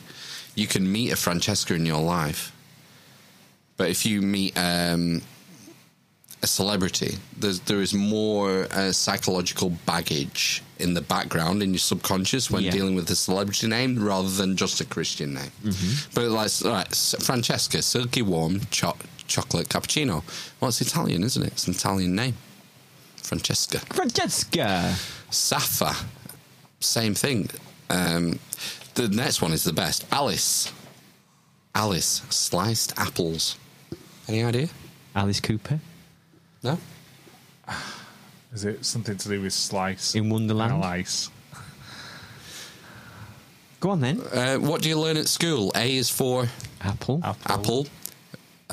Look at... Abby is for orange. Whoa, we haven't done Alice yet. A is for... Look at Alice. Slice. A is for Alice. Look at slice. Look at the three middle letters. Slice. Mm. Yeah. Am I talking smack, or is that what he's picking up? Possibly. It's bang on, I think. This Abby is very troubling, vague. The only thing I picked up on is the double B. The bubba. Yeah. The double B. Yeah.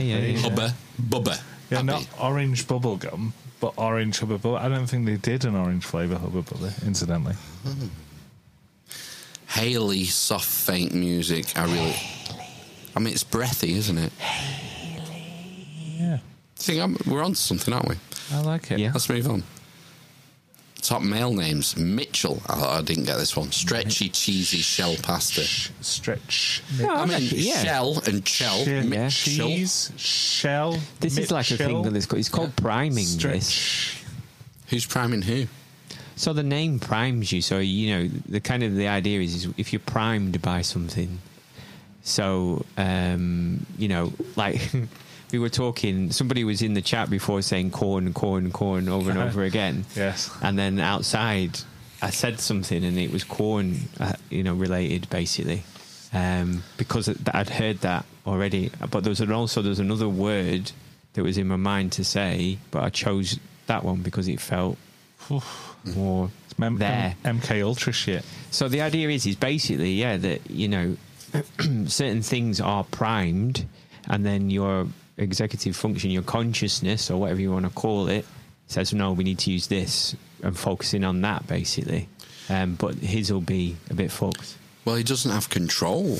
He experiences things when he hears it. Exactly. So that means that his executive function is not. But to most people looking at this, it's nonsense. But I think there is something in it, in his description. Yeah. There is some logic there. Mouth Theo. Yeah. Mouth. Yeah, I'd have that. Look at Martin, Smarties. It's practically an anagram. Bailey. It's a milky drink. Yeah.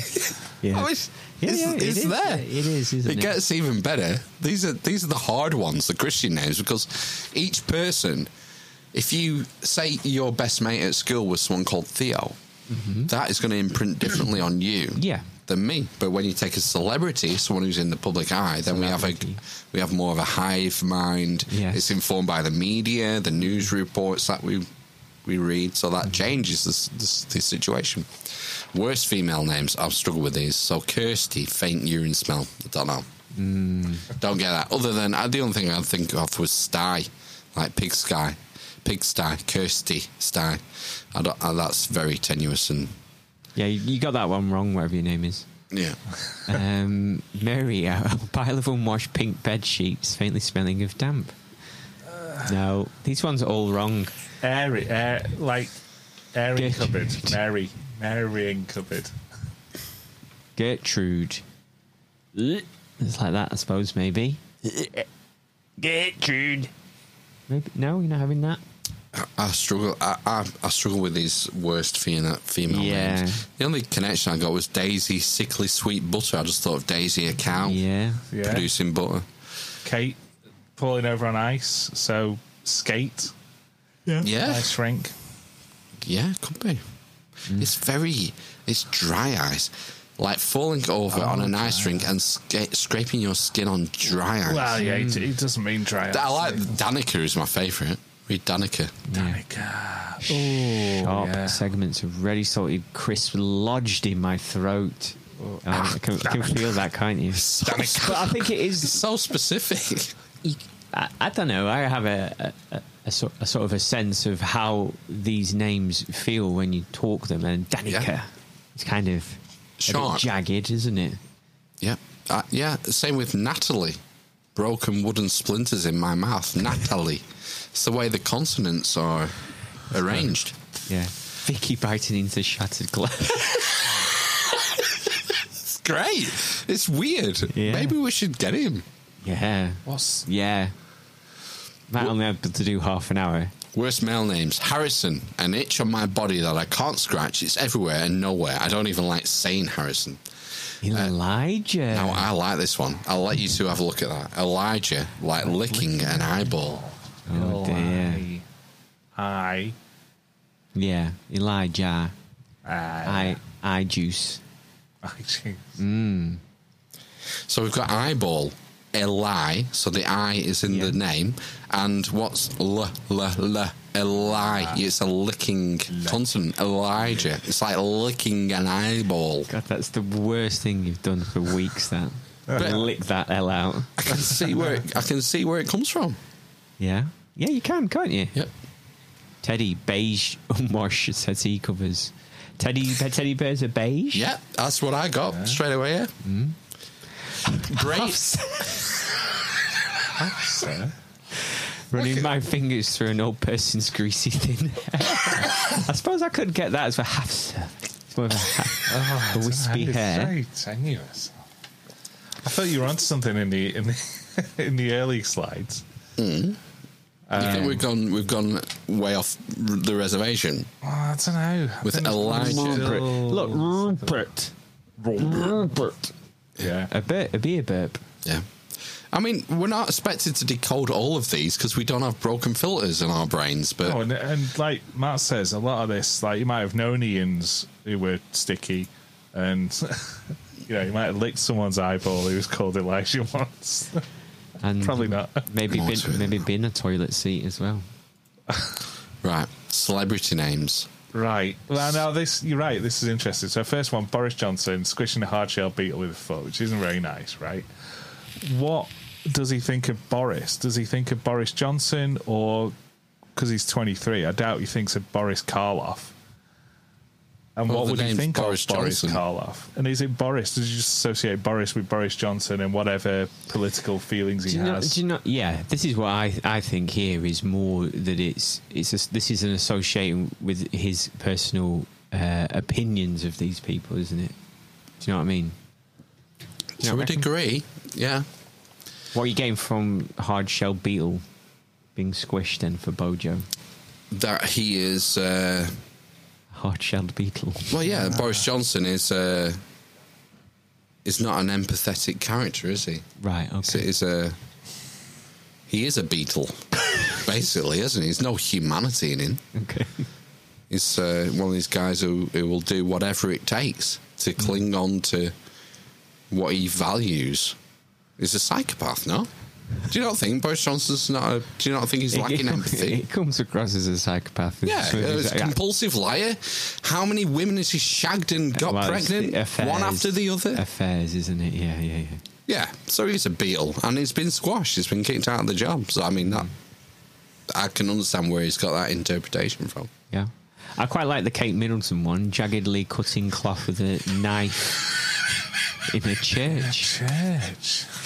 But you get what's the big story? The wedding. Yeah, that's what I was going to say. There's a lot of imagery, isn't there, with like the monarchy and church, and not just the wedding, but they're always going to church for occasions, aren't they? Why is there no relation to Ice? Because that Kate. was his previous one, just Kate. Right?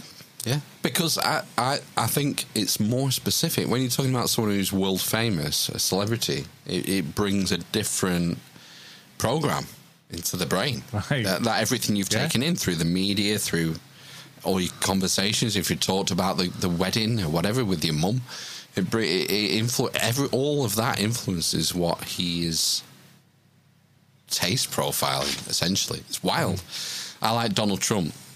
Donald Trump, a rubber duck flattened, letting out air as it deflates. I just think of that baby Trump blimp that they had. With the pursed lips. Yeah. Before Trump was president, Donald Duck. Yes. Donald Duck flattened. Trump. Letting out air. Flattened, letting out air, hot air. Or Trump. Hot gassy air. As it deflates. I mean, I think that's nailed on. Yeah. Yeah. Cameron Diaz I struggled with. No, I mean, I get from that. I mean, there's a famous scene, isn't there, in fucking hell, what was that stupid thing? It was like a remake of the 70s TV show. It was 3 Happy Days? No, it was 3. They were like MASH? detectives, weren't they? Oh, what were they? Starsky and Hutch? No, Three same Stooges. era. Charlie's Angels. She's in that, and there's a famous dance scene, and she's dancing on stage. There might not be a disco ball. That's what's coming to mind. I just think Diaz, that's just his sparkly name. Yeah. Sparkly name. It's got all the Scrabble. I don't know who Timothy Chalamet is. Timothy Chalamet is like a millennial's wet dream. He's just like the new hunk, basically. The new... Like Robin Patterson. Yeah, or I was going to say... Robert. What did I say? Robin Williams. Leonardo DiCaprio kind of type. He's in he Dune. looks like a turnip. He's in Dune. Oh, he's the main guy in Dune. Dune. We need to rattle through these. Harry Styles. Hair sticking up like telephone wires. Doesn't he have spiky hair? Or did have at one It's like point. messy hair. Messy. Yeah. Harry Styles, hairstyles. Oh, yeah. Yeah, Philip hairstyle. Schofield, really smoky, famous for smoking B&H in the broom cupboard. Yeah. This, not that I'm in love with her or anything, but my favourite might be Holly Willoughby. Oh, Holly Wallaby. Yeah. Yeah. Not Holly Wallaby, Hoppy Wallaby. Hoppy Wallaby. Yeah. Excellent. A hopping kangaroo was his selection there. So what I want to know is how does he know what all these taste like? These are just the impressions that his brain gives him when he hears these. I thought he had gastronomics, lexico synesthesia or something. Yeah, so he tastes them. Yeah. He feels the taste. So you can taste smoke, can't you, to a certain extent? Can't You you? taste falling over on ice or hopping wallabies. You can taste ice, can't you? It's nice. I would say it's this priming thing. That basically, those words prime different parts of his brain where that information is stored, and then it doesn't get filtered out, basically. Yeah. So we are all capable of. See, I would agree that I would not agree. I would agree with that, but I would say that we have the potential to unlock. Oh, right. That. Okay. Well, you can if you think about what a smell, you can imagine it. Like the inside of a new pencil case is a classic. Everyone that knows what that smell is, right? Yeah? Good one, yeah. But it's a weird one. Yeah. It's not something you smell very every day. specific. Yeah. Yeah. Like plasticky. Yeah, I think we have the potential to unlock these abilities, if you want to call it that. Let's do it. Oh, well, I don't think you just get it handed to you. I think it's either through probably psychedelics or through study and philosophy and meditation. That's boring. Yeah. Yeah. Let's do like a 20-minute DMT trip. That'll sort us Yeah, out. TLDR. I don't think you have a control over how that works, though. Whereas maybe if you do it on your own without the substances, you have more control over the direction it goes. But I don't have... What the fuck do I don't know anything. Have you... either of you two been to Skiathos? No. No. No. Have you not been? Oh, No, we didn't go. No, my mum and dad have been. It's famous for having an airstrip that is got water at either end, the airport. Was it built up? It's the shortest runway, I think, maybe in the Europe. That big airliners go on. So it can be a bit hairy. It's got water either side and roads and shit. And this guy... I can't remember which airline it is, but I think he may have broke the record this week for the lowest landing. Oh, right, yes. Isn't it? I didn't think it was real. Oh, it is real. My mum and dad have been to this. They said it's mad. It's like there's a strip, and that's what you have to land on. Oh, shit. Oh, shit, I've locked it. Stand by. Here he comes. What a hero.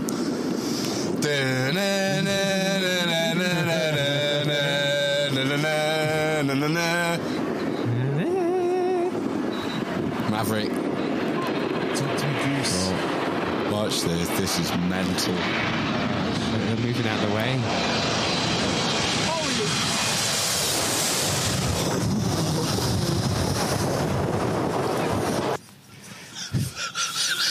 Surely if there was... Is that like got cars on that road?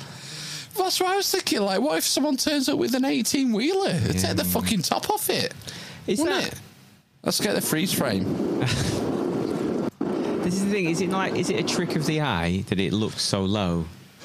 Or is it literally like 10 foot off You the can go on ground? YouTube, you can watch a million videos of people landing at Skiathos Airport. Okay. All those people on the road with cameras I know, nearly yeah. got their heads taken off. Yeah. Well, the guy on the camera fucking panics if you listen to the audio. The other thing as well is if it was really like 10 foot above your head, wouldn't the engines like blow you over? This is what I was wondering. Right, okay. I don't know.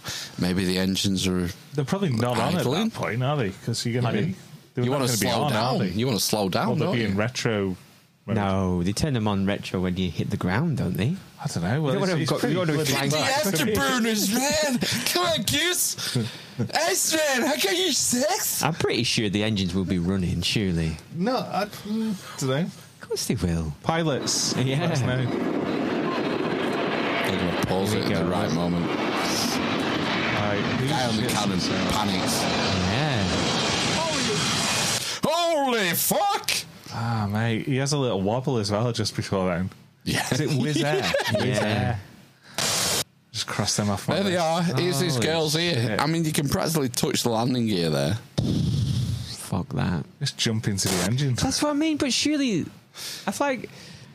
I don't know. Anyway. I mean, you can see the wind on his head, can't you? But... I'm convinced it's real. No, yeah. It's just mad. It's mad. It's mad. It's mad. It is mad. You're mad. Certified mad.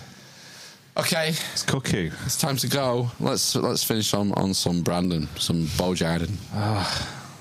So Did you see the clip of him struggling to dress himself this week? I've not watched any Biden clips this week. He had to get some help from Jill. He was getting off the plane. Was it the plane or the chopper or Air Force One? He didn't fall down the stairs this time. Oh God! With He his, fell up the. He's fallen up and down the stairs, hasn't he? In his presidency. But no, I think this was a chopper, and so he has some trouble getting his jacket on. Marine One. Oh fuck me! Why is he wearing a mask? Oh yeah, the wind. Why did anyone wear a mask? Oh, yeah. It's the question. Why is Yeah, he has COVID though. Doesn't he? yeah. Well, Got COVID. even better. He got the Paxlovid, didn't he? What the hell's that? The Paxlovid, the Pfizer pill for COVID. Monkey That got Paxlovid. FDA approved. Have we not done Paxlovid? Nah, never heard of it. All right, so you get COVID, you test positive. Pfizer has the pill. Take this, and then after it started getting rolled out, they started not talking about this rebound effect. Oh fuck! So you take the 5-day Paxlovid course, and then after that, you start testing positive again, and then you get symptoms again. And they'll say, you need to take a 10-day course. Albert Bullia, the bullfrog. You need to take it.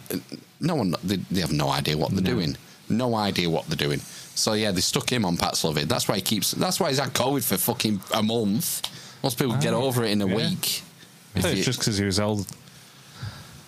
And He's going to start chasing his cardigan around himself. There used to be someone in the first year of high school who couldn't put their coat on like this. Who's that? I'm not going to say. Oh, go on! No. Name names, you filthy bitch. No. Was it Applehood? Applehood and Mother Pie. No. And I got news for you. That means you're gay. There you go. Right, he's got one arm in. It's a good start. So look at it. Oh, no! It's Jill's fault. She distracted him. Just going to chase Look around. at that colourful bird. Who's this? It's still going. Oh, no. I need some help, Jill. Oh God! I can't see where my He's mask. just wandering around. Oh, those Marines should do something. Oh, look at the face on that guy on the left. It's like, I'm having to stand to attention. This guy's supposed to be the commander-in-chief. He can't put a jacket on. He's probably just thinking about Still going. Still going. Oh, it's in the pocket. And now it's like a straight jacket. Oh no, yeah, your lapel's all screwy. So it's over now, right? Right? It's over, innit? He's got his jacket on. Just wait for the sunnies. Oh no, they're going to go. There they've gone. Oh, they missed him. Oh! old man grimace as he bends over for them. Hey, I do want to know. Who is that? Is that his wife? Jill Biden. Dr. Jill. Yeah. PhD in education. Oh, right. Not a medical Nothing wrong with doctor. that. No, there's nothing wrong with that. It's not a medical doctor, though. No. When you say doctor, you think medical doctor. Not really. But I work with a lot of I do. non-medical doctors. Doctors of... Well, chemistry. Yeah. Not medical doctor. Doctor is synonymous with medicine, isn't it? When you hear the word doctor, like the synesthesia guy. Yeah. If I call you Dr. White... How dare you? Cluedo. Is that Cluedo? No. That's Colonel Mustard. How dare you assume my race? But, well, it's gosh, man. It's obvious, isn't it? Doctor is assumed with the medical profession. This is my favourite, though. This is the phantom handshake. that Mark alluded to earlier. And there he goes. He goes in for the handshake with Chuck. Oh. He keeps doing this. Now our great speaker, our partner, who all of these bills we... There's a handshake. And again, now our great speaker, our partner, who all of these bills we... That's not weird. He's got Alzheimer's. He's got dementia. Now our great speaker, our partner, who all of these bills we... He's got the memory of a goldfish. There's a handshake. 2. He looks over there. I'm going to stick my hand out again. Now our great speaker, our partner, who all of these bills we... I mean, it's not nothing new. We know he's cognitively compromised. We need some millennial world leaders. Yeah, who we lacking? Timothy Chalamet. Shalamala. Robin Patterson. Yeah. Robin Williams. Oh, sad. Yeah. We watched Aladdin again recently. It's one of the best Disney films, Aladdin. It is. It's incredibly funny. Yeah, he's a genius. He was a genius, Robin Wilson. Rebel Wilson. Robin Williams. Yeah. He was. Imagine making Mrs. Doubtfire work. In today's climate. It'd never get made. No, but imagine. My kids fucking love that film. They laugh their heads off. It's hilarious. It's an hilarious film. Does it have a warning at the beginning nowadays? But Aladdin does. So. I don't know if does it still? The new Aladdin does. They made it, the Will Smith one, right. And then within 6 months they put a warning on it because of stereotypes. Yeah. Street rats. I mean, that's a whole different rabbit hole to go down. For another episode. Yeah, maybe. You know what? You're a real wanker. Come on, man. Well, shall we fuck off into this night? This warm, hot, tropical night. Oh, can I have a corn pop as a bad dude? Oh, gosh, you don't... Well, I thought it'd be queued up. And corn pop was a bad dude. Thanks. Praise Javelin. Anything else? I got hairy legs. No, we're all right. Good. Basically, the yellow ones are Biden. Right, I see. I'll lead an effective strategy to mobilize true international effort to pressure. Risk more cases and more deaths. I see, yeah. You're a lying dog-faced pony soldier. Indeed. Good. It also holds polluters accountable. It's the classic. The most ambitious environmental justice agenda ever. And I got news for you. That means you're gay. Okay, let's sign off. Yes, goodbye. Bye. See you next week. I don't know who's coming next week, but I know it's going to be good. 244. Oh, Willie G. Da, da, da. That's a new one. You weren't here last week. Gets better.